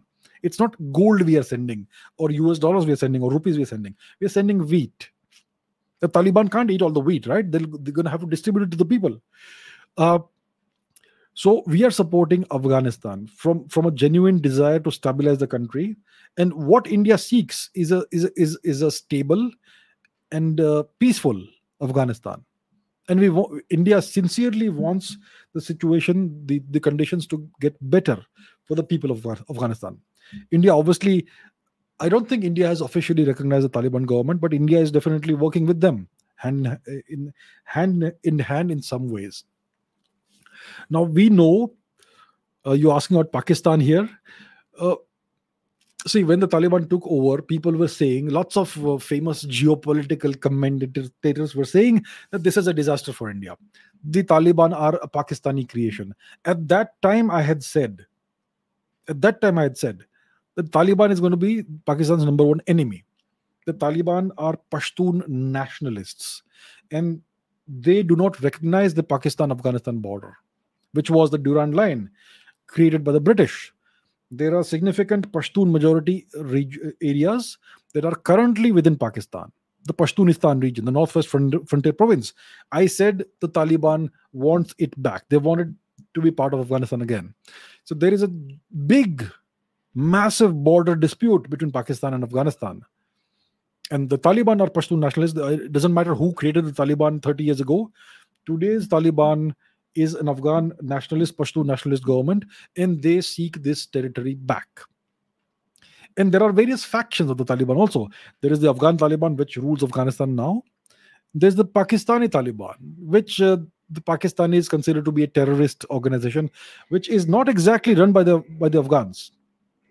It also will have Pashtuns, but it is based out of Pakistan, and it seeks to wage war against the Pakistani government and the Pakistani army. So whatever terrorist activities are happening within Pakistan, I mean, obviously the Pakistanis themselves have created the terrorism and the terrorists. It's coming back to bite them in the back. So India is not funding any terrorist activities. India is simply helping the people of Afghanistan. All right. So India has never supported terrorism. India will never support terrorism. Terrorism is barbaric. It is inhuman, and it is totally illegal. Terrorism has to be stamped out, wiped out, which is why Pakistan needs to be dealt with eventually. So India is not helping the Taliban. India is helping Afghanistan. The Taliban know this. India is helping their people, which is why the Taliban are significantly favorably inclined towards India. The Taliban also know that India does not wish to conquer Afghanistan or take any Afghan territory. Even in the future, when India and Afghanistan will again have a common border, India is not going to pose any threat to Afghanistan. They know it. And that's why they are so much more favorably inclined towards India than to Pakistan, despite the religious issues and all that. So obviously the Taliban are an Islamic emirate. They are an Islamic fundamentalist organization, which obviously will, from that perspective, it would make sense for them to be favorably inclined towards Pakistan. And yet it's not the case. It's because of India's track record of helping the people of Afghanistan. So India is not going to fund any terrorist activities anywhere whatsoever. That will never happen. But yes, I expect that India will support the Taliban government in its struggle against Pakistani terrorism. That certainly will happen, and that takes various shapes and forms. Okay, let's see what else. Shubhajit Gorai says, why are Indians so inferior? Who says Indians are inferior? Okay, let's continue. I have seen many Videshi foreign YouTubers making reaction videos on YouTube about India. Those videos get millions of views and they make lots of money. Average Europeans are not like that. That's very interesting. Yeah. You have all kinds of reaction videos on YouTube. So reaction to some Indian movie, like RRR is a big deal these days. So lots of foreigners are reacting to RRR, and these videos get millions of views from India. And you also have various Pakistani reaction channels that react to Indian things that happen in India. They react to YouTube videos coming out of India and all. And Indians watch this, and Indians enjoy watching this. And obviously, you have European and American YouTubers who make reaction videos about India, and those also get millions of views. So why is it so? It's because Indians, to some extent, see, Indians are not inferior, but lots of Indians have an inferiority complex. Understand the difference. The difference being between being actually inferior and believing that you are inferior. You are not actually inferior, but you believe that you are inferior, or that some others are superior. That's called an inferiority complex. You may not be inferior to anyone, but you have been conditioned to believe that others are better than you. That's an inferiority complex. And most Indians, unfortunately, not most, hopefully, but many Indians have this. So they crave foreign validation. If a movie comes out in India and people from outside India start praising it, then Indians will go and watch it and they'll say this is a great movie. But if a movie comes out which may be great, but it doesn't get any foreign validation, then Indians will not regard that movie as very good. This is an inferiority complex that lots of Indians have, unfortunately. And why is it so? What is the root or the root cause or the origin of this inferiority complex? It is the education system and the media. The education system makes Indians believe that they are, there's nothing great about India. And the education system portrays foreign occupiers and destroyers of India as being good and better than Indians. Like the the Turks, they did a lot of good things for India. Akbar was great, apparently. And the British totally reformed Indian society and got rid of all the evil, backward aspects of Indian society. And they enlightened and liberated us. And they gave us this great English language. And they gave us Western education. And they taught Indians math and science because India never had these things. And they built railways for us. And they gave us the British law, the judiciary. Without the British, we would have never had anything. So all of this is brainwashing. And this is what you are taught in the education system. And we are told, most Indians grow up believing that the British liberated India from the Mughals, from the Turks, which is not the case. The British actually defeated the Maratha Empire, which had already liberated India from the Mughals. So the education system brainwashes Indians into feeling that they are totally inferior to everybody else. And the media and Bollywood continue that. So you are taught a certain kind of thing as when you're growing up, and what you learn when you're growing up, you cherish that. You cherish those memories and you hold on to that for dear life. And then after you are a teenager and after you've grown up, you watch Bollywood, you watch the news media and all that, and all of this keeps on reinforcing all these notions that you have. And that's why Indians have this inferiority complex, in which they believe that outsiders are better, they are superior. So if they say something nice about India, we should really rejoice. So when an Indian movie gets some kind of accolade or award from outside, it's like a great celebration in India. Who cares? I mean, I don't care, but most Indians do.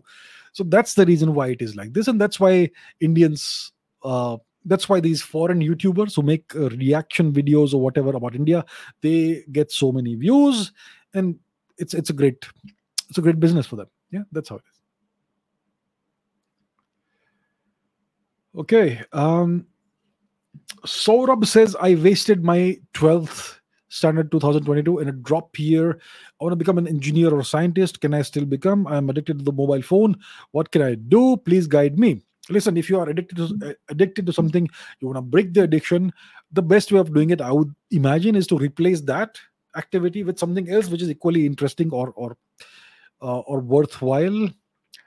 So listen, if you wasted 1 year, that's okay. You can always go back the next year, do your 12th, and continue on the path. It's not going to affect you too much in the long run. Uh, if you are addicted to the mobile phone, to some extent, it's about willpower. Put it down and open the book and study, right? Uh, so I don't know, I'm not an addiction counselor or something, and I really haven't really faced any major addiction or any such thing. So I don't know how one would go about overcoming an addiction. I think the I would imagine the best way to give up an addiction is to draw into your reserves of willpower, put down the mobile phone, or maybe give yourself come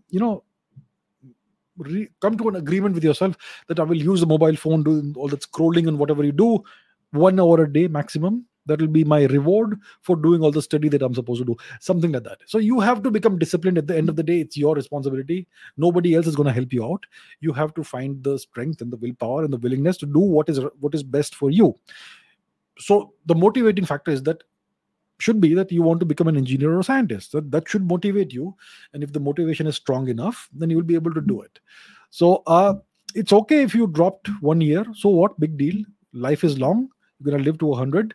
Okay, so 1 year is not going to make a big difference. Go back the next year, study hard, get your 12th standard done, and then move on in life. That is what I would tell you from the big picture perspective.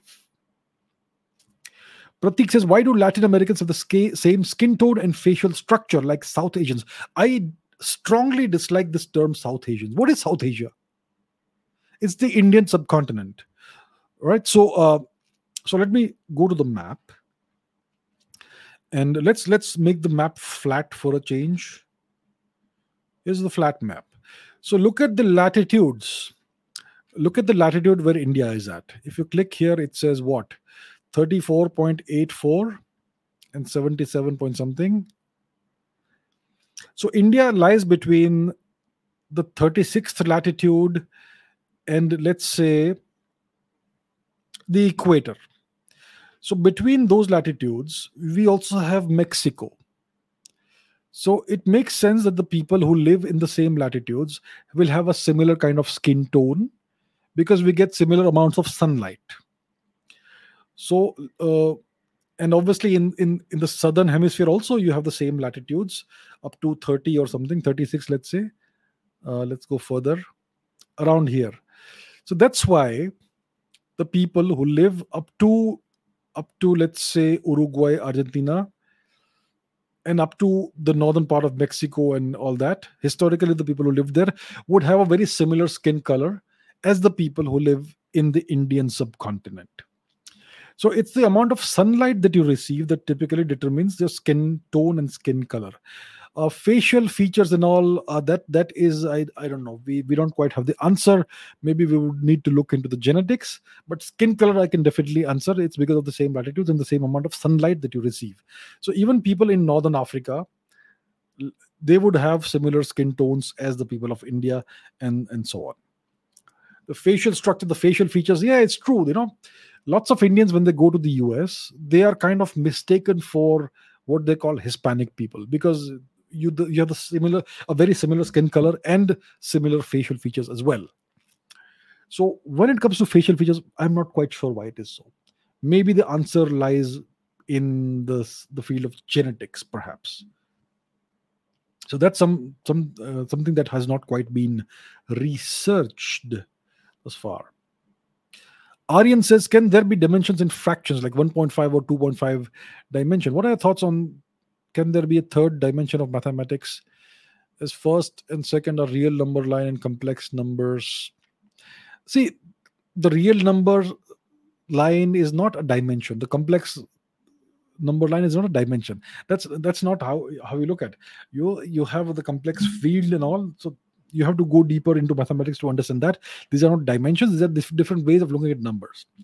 Now, can there be fractal dimensions, fractional dimensions? So you have Euler's number. Let me put that on the screen. Euler's number. It's called E, right? I think in school and all, we all learn about the number E, Euler's number, which is 2.718, whatever. Yeah, 2.7182818, etc. It's a It's an irrational number. It can be represented as this summation. Recently, Dr. Subhash Kak, who has been on my podcast at least twice, if I recall correctly, at least twice. So he has come up with this new theory in which the universe may not be three-dimensional or four-dimensional or 10 or 11 or 26 dimensional. It may actually be e-dimensional. So the universe may not have all these dimensions, three or four or whatever. It may have 2.7183 dimensions, which makes no sense, because we cannot visualize dimensions in that manner. But maybe our senses kind of don't tell us what really happens, what's really out there. It would be too complicated for our brain, our minds to process cognitively in real time. So maybe what we see of the world is an oversimplification of what is really out there. Because see, look at the color spectrum. Okay, color spectrum. You know the colors, right? The colors of the rainbow: VIBGYOR, Vibgyor. Now we perceive colors. This is the color spectrum. Do you see pink in here? The color pink doesn't exist in the spectrum. Do you see the color black in here? The black color doesn't exist in the spectrum. The gray color, gray, it also is not part of the spectrum. So black and pink and gray are non-spectral colors. They don't even exist. And yet we see these colors, which tells you that the brain, the mind, the consciousness is somehow interpreting certain combinations of color of the electromagnetic spectrum, light, and the absence of electromagnetic light in some frequencies as the color pink, magenta, or black, or gray. So these are non-spectral colors. So this should give you an indication of the fact that what we see is not really what the universe is. Sometimes it is an oversimplification. So similarly, maybe we have 2.7183 dimensions instead of 3, but we see it as 3, just to simplify things, because if we see it in the universe in the true complexity that it has, then our little brains will not be able to process all this information cognitively in real time. And if we can't process the information properly, it will hamper our chances of surviving long term. So that's the thing. So it is certainly possible that the universe may actually have 2.7183 dimensions. Interesting. Okay, let us see other questions. Rahul says, how would a hypothetical war between Rome and the Mauryas have played out in the first century CE? Okay, a hypothetical question. Let's look at the map as always. So, to understand a hypothetical war between the Romans and the Mauryas, we have to first understand how far Rome, Italy, is from the Mauryan Empire, which is India. Let's do a straight line distance over here. That's 6,000 kilometers roughly. If you were to, okay, let's clear this. Let's say we go to the eastern fringe of the Roman Empire. Let's say we go to, let's say, Thrace, which is current day Eastern Europe, and we measure this distance from there to the border of the Mauryan Empire, which is Afghanistan. Let's say that is still 3,000 kilometers. So any such war would happen at enormous distances. The Romans would have either to come all the way to India, or the Mauryan Empire would have had to go all the way into the Roman Empire. So whoever has to travel large distances is going to be at a disadvantage, because you have to essentially live off the land. You have to either live off the land or carry enormous amounts of resources, very long distances, which gives you a significant disadvantage. Or maybe let's say that the war was fought in the Caucasus region. So then the question arises, which empire had more resources? So I don't have the GDP figures over here right now, but India at that time accounted for at least a third of the entire globe's GDP, and Europe was a fraction of that.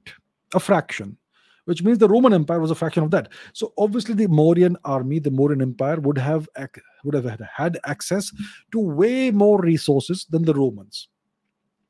So your military strength is going to be proportional to your GDP. And the Indian GDP, Mauryan GDP, was way, way, way greater than the Roman GDP, which means that the Mauryan Empire, the army, would have had a significant advantage over the Romans. Yes, we are shown Rome, in popular media, in writing, in various TV serials and movies. We are Rome is portrayed as this enormous, massive, all-conquering empire. The truth is that it was nothing compared to the Mauryan Empire. It was not. The Mauryan Empire never sought to expand out of the Indian subcontinent. So it was a choice that the Mauryan emperors made. If they had chosen to expand and conquer other territories, they would have been able to do it reasonably easily. The Kushan Empire did conquer significant parts of Eurasia. The Kushan Empire's borders lay at the shores of the Caspian Sea and the Aral Sea. The Kushan Empire also included much of present-day Xinjiang, which is currently occupied by China. That was an enormous empire. It was all done through conquest, military conquest, mainly by Kanishka the Great. So Indian empires certainly were capable of expanding if they so desired. And if a hypothetical war between Rome and the Mauryan Empire, let's say, had happened, the Mauryan Empire would most likely have prevailed and defeated the Roman Empire. That's an interesting question you've asked here, Rahul. Okay,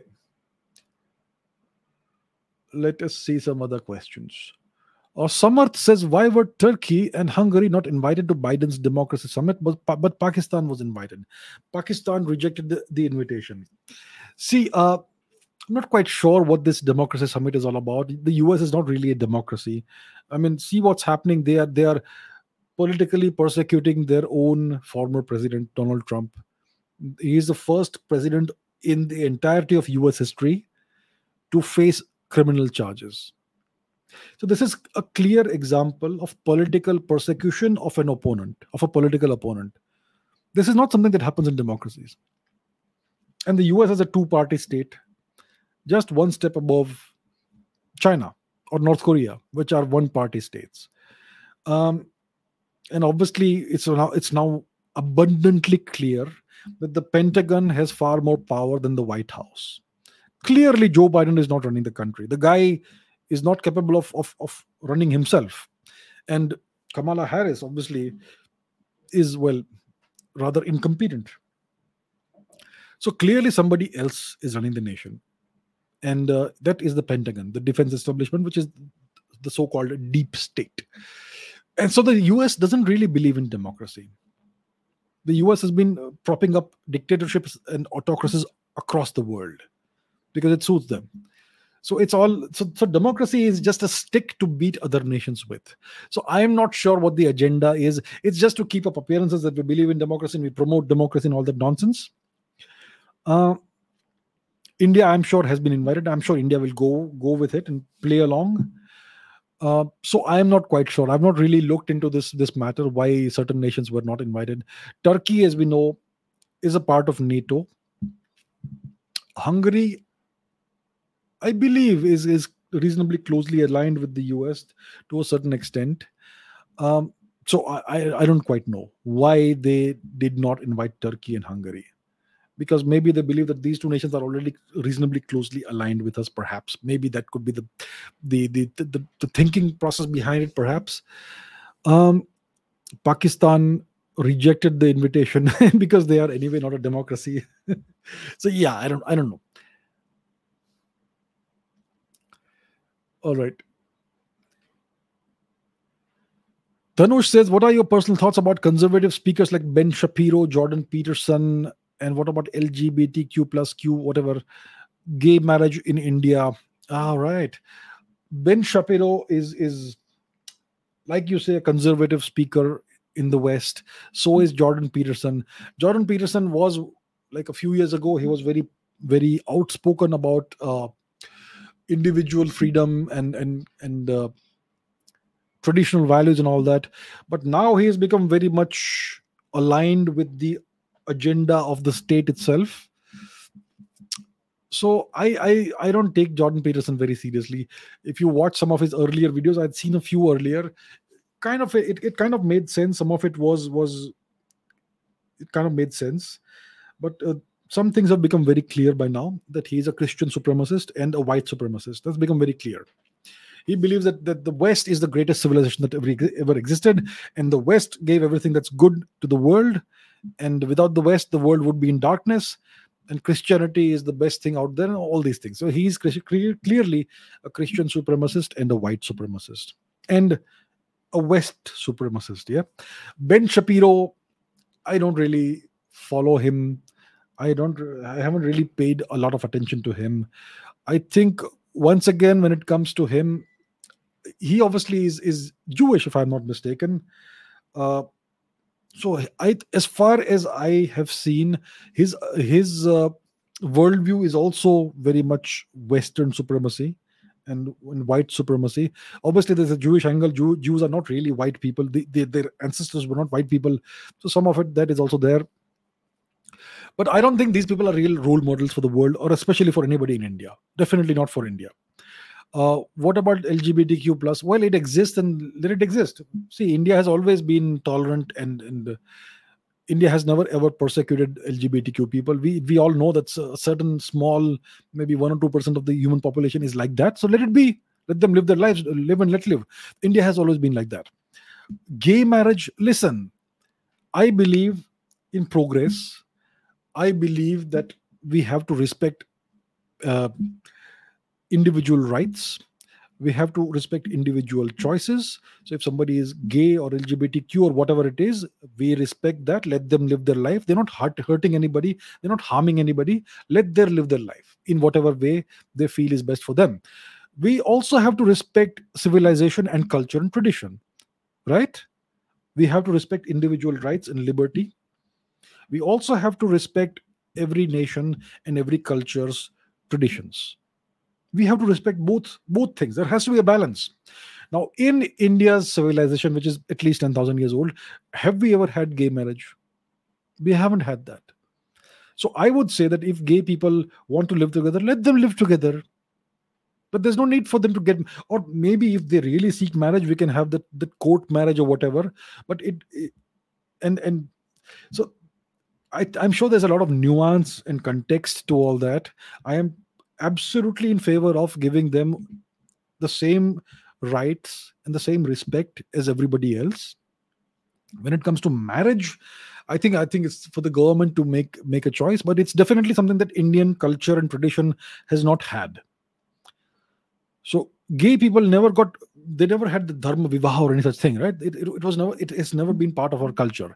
So obviously culture is a living thing, tradition is a living thing. New cultural aspects emerge all the time, and new traditions are formed. But I would say that we have to respect what we have been doing in the past 10,000 years. And I think gay marriage was never part of Indian culture. Gay persecution and oppression has never been part of Indian history and culture. Never ever. We are the only culture that has never persecuted gay people or LGBTQ whatever people. But we also have never had gay marriage. So I think we need to find some kind of balance between these two things. I am absolutely in favor of allowing of giving the same rights and same respect to the gay people, LGBTQ people, as everybody else. But let's not break our culture and tradition for the sake of accommodating Western perspectives. That's what I would say. So listen, if gay marriage is indeed something that should happen, perhaps let it be the court marriage kind of thing, which would not have any religious angle or cultural angle. Perhaps that may, see, I have not really spent a lot of time thinking about this. I'm thinking in real time right now. So maybe we need to all come together, Indian society and culture and people need to come together and find some kind of consensus about this. The truth is that, you know, I'm not even sure what the statistics are. What percentage of the world is LGBTQ?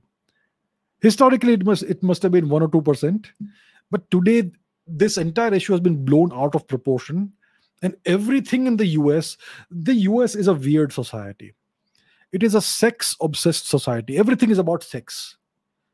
M- m- your The most important component of your identity is your sexual orientation. Why?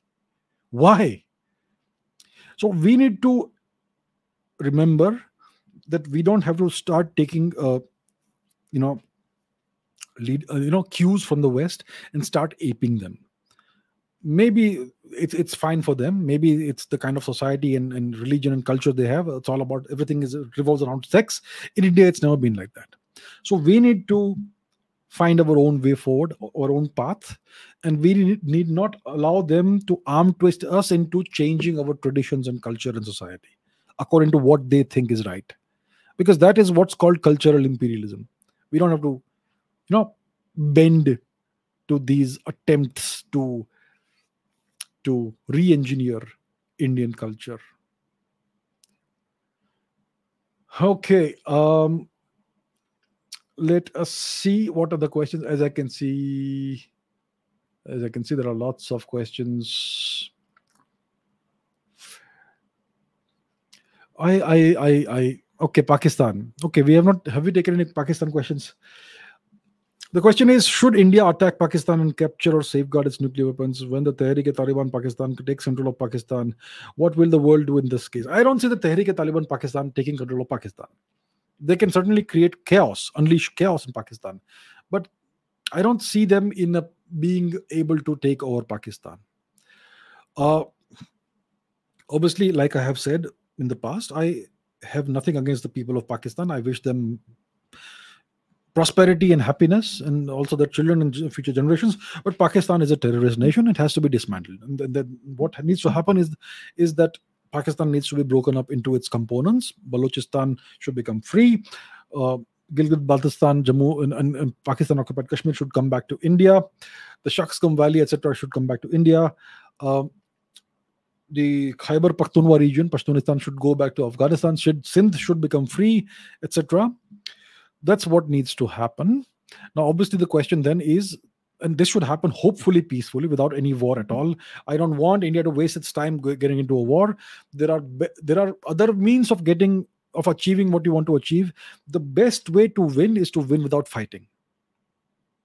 The most superior kind of victory is a victory that is achieved without firing a single shot. That is the best form of victory. So that is what India should go for. Attack. We don't want any attacks. We want to be at peace. We want to achieve our objectives very nicely without going to war, and that is certainly possible.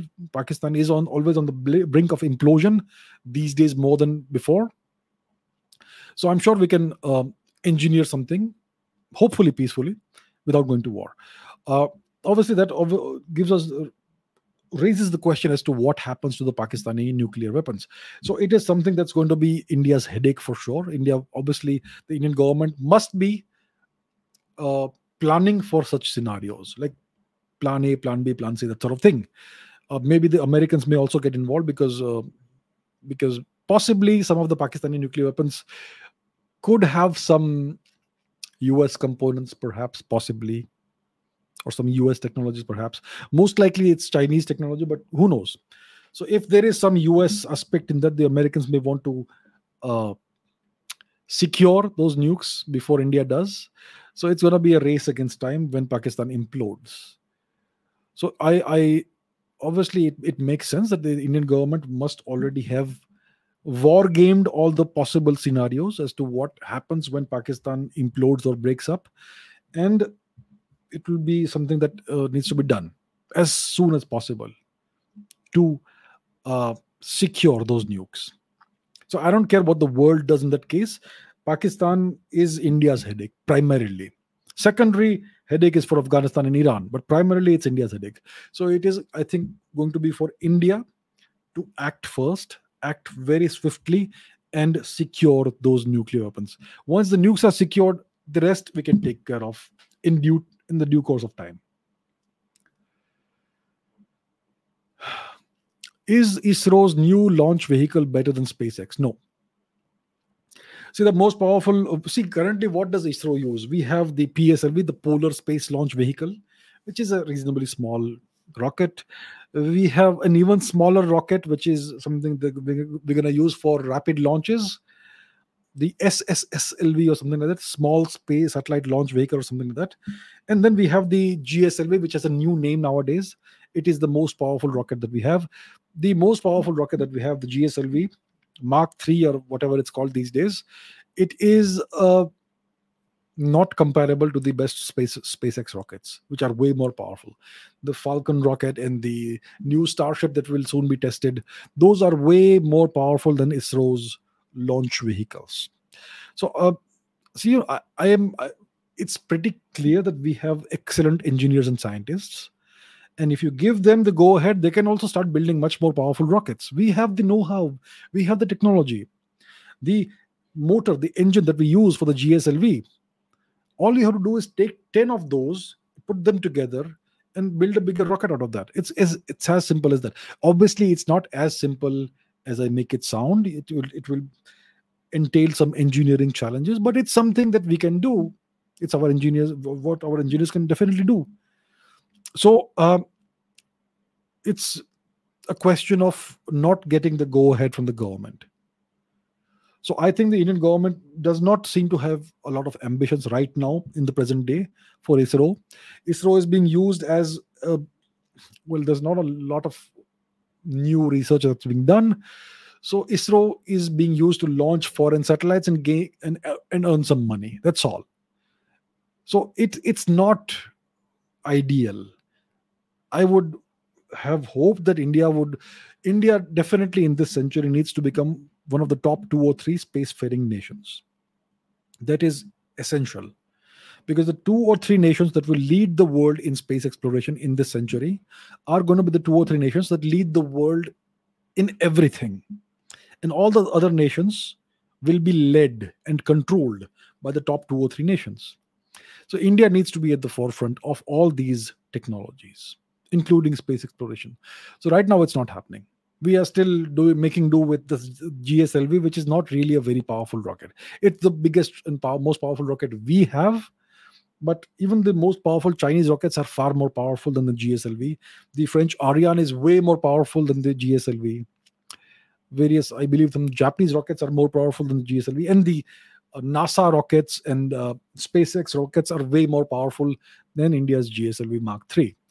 So I think in 2-3 years, India can develop a rocket that's 10 times more powerful. Definitely in 2-3 years, we can do that.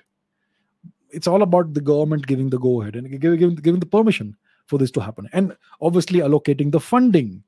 So these things are not happening right now. It's disappointing, but it's something that we can transform in 2-3 years if the government so decides. Right. Let's see what else we have. Let us see. Lots of questions. Do we always have? Arman Singh says, if India gets the opportunity to join NATO, which in recent news we can hear, will India join it? Can it benefit us military wise? So we have to understand what the full scope of NATO is. NATO is a US led organization. It is owned by America. It is not portrayed in that manner, but it is an organization that is completely controlled by the US and completely owned by the US, because it is the Western European nations that make up NATO, and these are all American vassal states in one way or the other. The Turks are kind of on the border, on the boundary, kind of. They have a quasi independent foreign policy, but they also have US nuclear weapons on their territory, which is controlled by the Americans, obviously. The French also have a kind of quasi independent foreign policy, but they are in no position to not accede to the core demands of the US. So NATO is all about being controlled by the Americans. Okay. And all of these nations, their militaries come under the NATO command.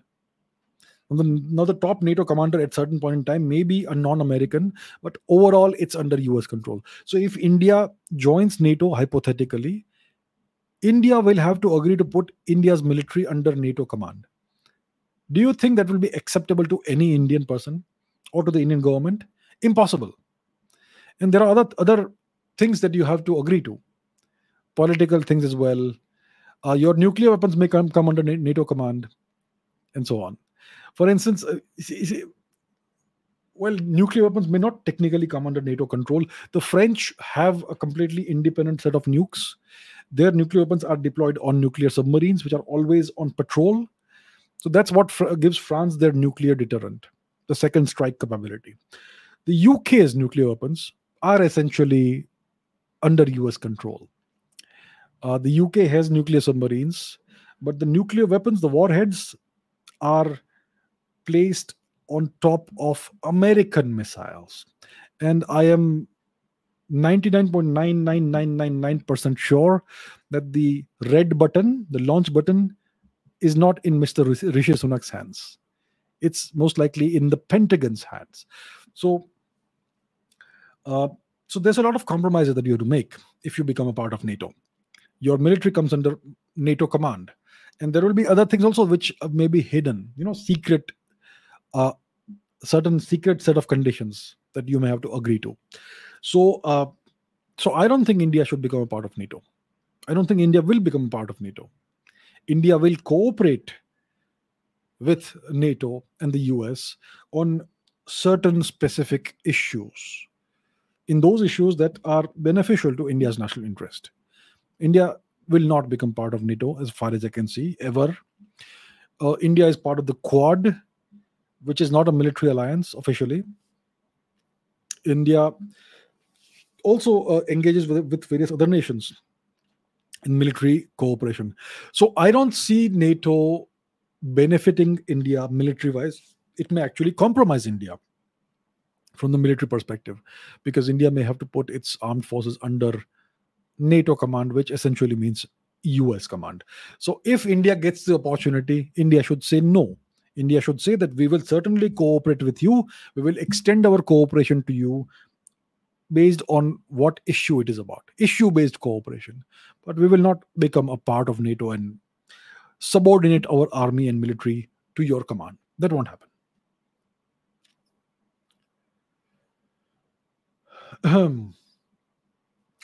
Dr. Jaishankar's supremacy says, don't you get pissed off by seeing the West is now interfering in our internal politics so much after Rahul Gandhi is being disqualified and will not stand against Modi ji in 2024 and 2029?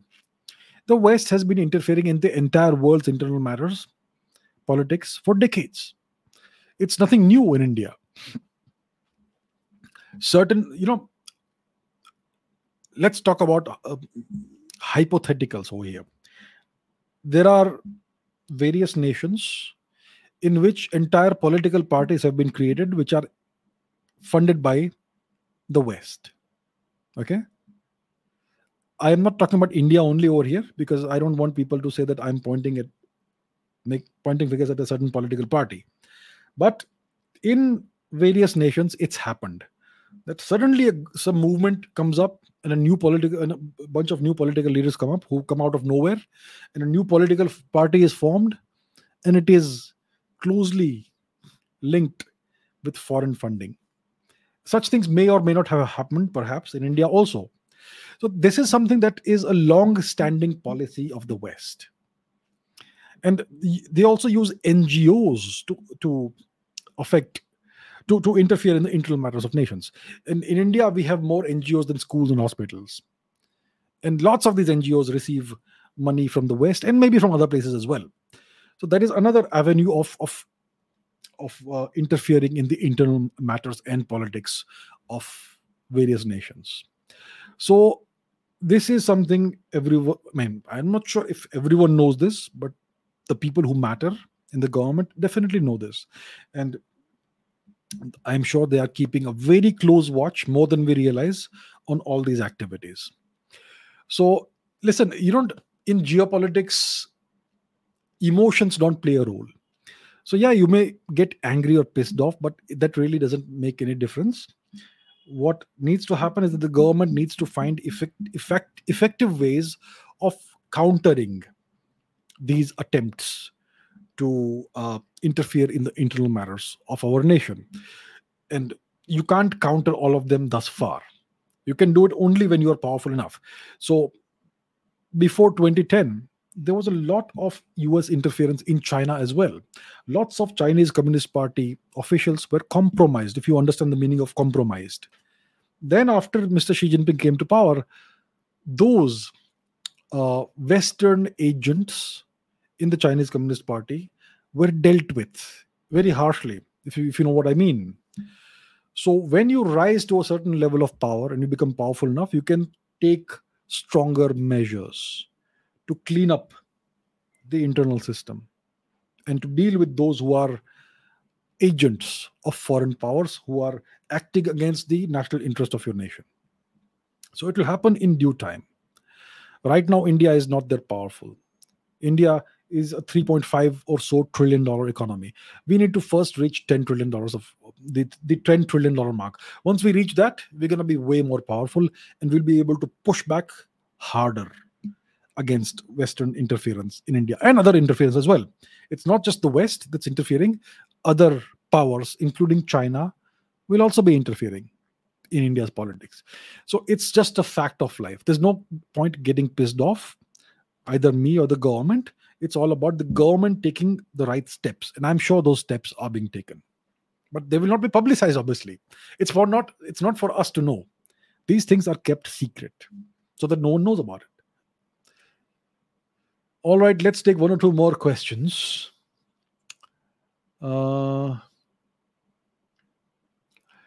My views on India building a satellite city in Vladivostok. So India has, I think, said or proposed to build a satellite city or something like that in the far east of Russia. Do we know where Vladivostok is? It's right north of North Korea.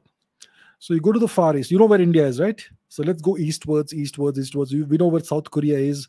And then you have North Korea. And north of North Korea, we have Vladivostok, the great port of Vladivostok in the Russian Far East, which is just a few kilometers from North Korea. If you see the distance from there, Vladivostok to North Korea, the border, it is about 132 kilometers, 130 kilometers roughly, not really far away at all.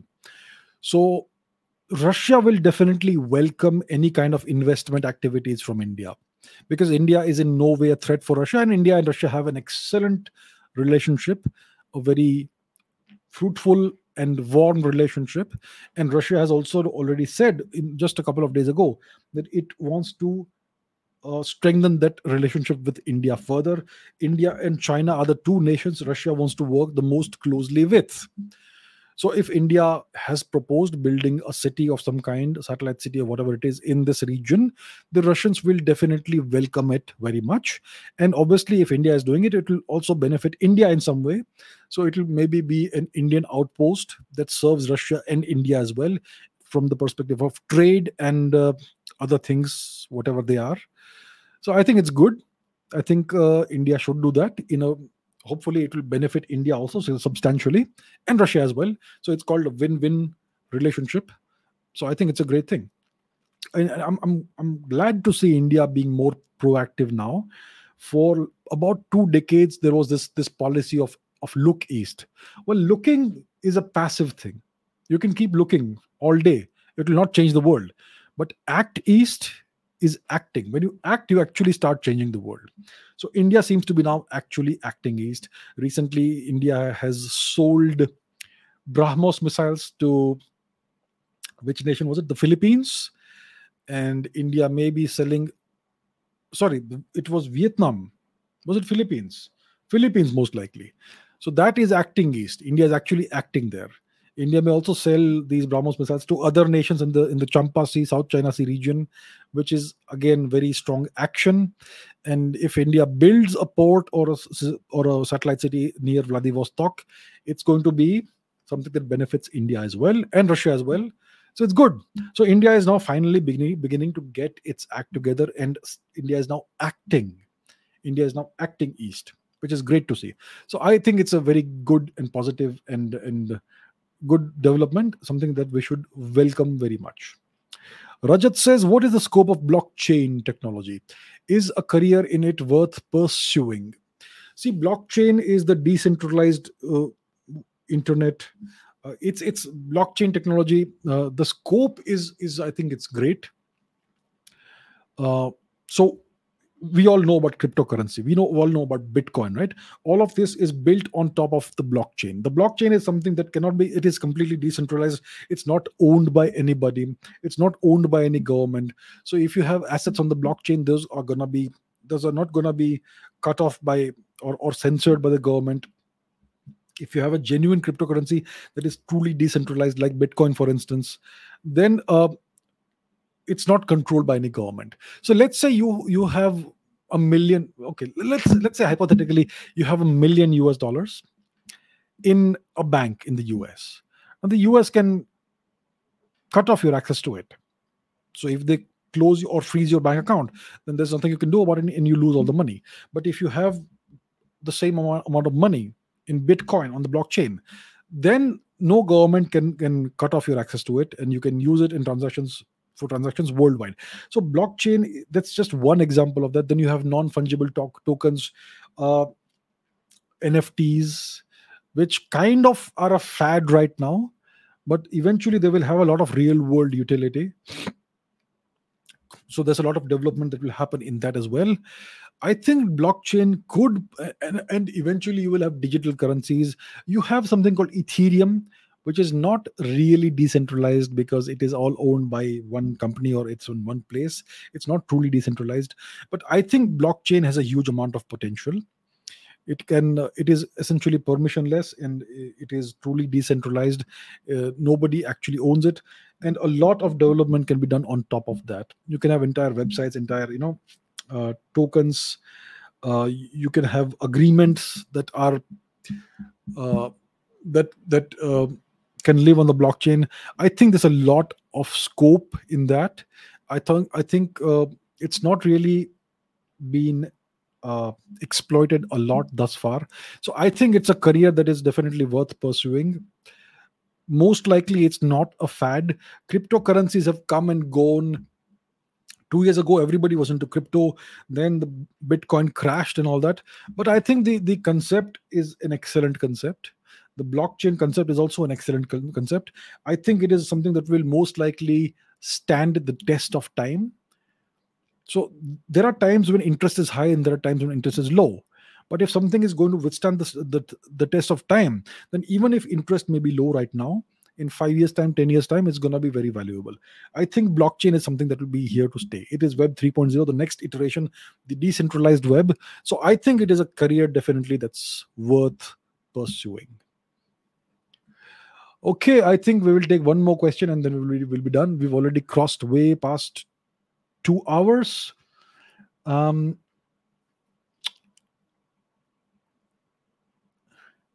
Michelle says, though you didn't pick my question, thanks for answering another one on the same topic. Okay, I'm not sure. I have so many questions here, but anyway, I'm glad I answered the question on the same topic. When will I contest in KBC? Yes, I want 1 crore rupees. I will contest. Shall I? 1 crore rupees. Okay, let's take one more question. Akash says, do you eat 1 meal a day? Yes, these days I'm eating 1 meal a day. That's ideally what I want to keep on doing, 1 meal a day.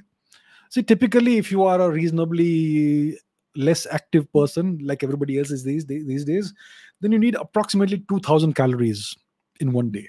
And it's definitely possible to eat that in 1 meal, especially if you're a big person.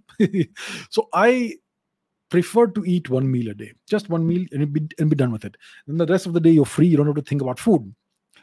So it's called 1 meal a day OMAD. Now I'm not always able to stick to that. But that's something I prefer to do. What I don't have any specific recipes. What I do is I need a certain amount of protein per day that will come from a protein source, and the rest of it is just lightly fried vegetables, lots of vegetables, or a soup with vegetables. So most of the calories will come from the protein and the fat in the protein source. An example is paneer. Yeah. So if you want, and sometimes I take whey protein if I'm working out regularly. So I want about 100 to 150 grams of protein, something in between that per day, and the rest of the calories come from roasted vegetables or stir fried vegetables or something, which will be stir fried typically in ghee. So that's what I do. There is no specific recipe. I think it's a great lifestyle to have. You get all your calories from just one meal. The body adapts to that. It's not going to have any bad effects, and it kind of keeps your glucose level and all that, the insulin levels and all that down. It gives you mental clarity. Fasting also helps. I've done fasts in the past, like significant fasts, scary fasts, all that. So yeah, go ahead and do that OMAD thing, and all the best with it. So with that, we are done with today's session. 2 hours 10 minutes. Thank you very much for all the questions. Tomorrow we will have the next episode of the Ask Abhijit show, in which I will take questions from the comments that you have put in various parts of the YouTube channel. So thank you very much, and I will see you very soon in less than 24 hours time. Until then, take care. Good night. Goodbye.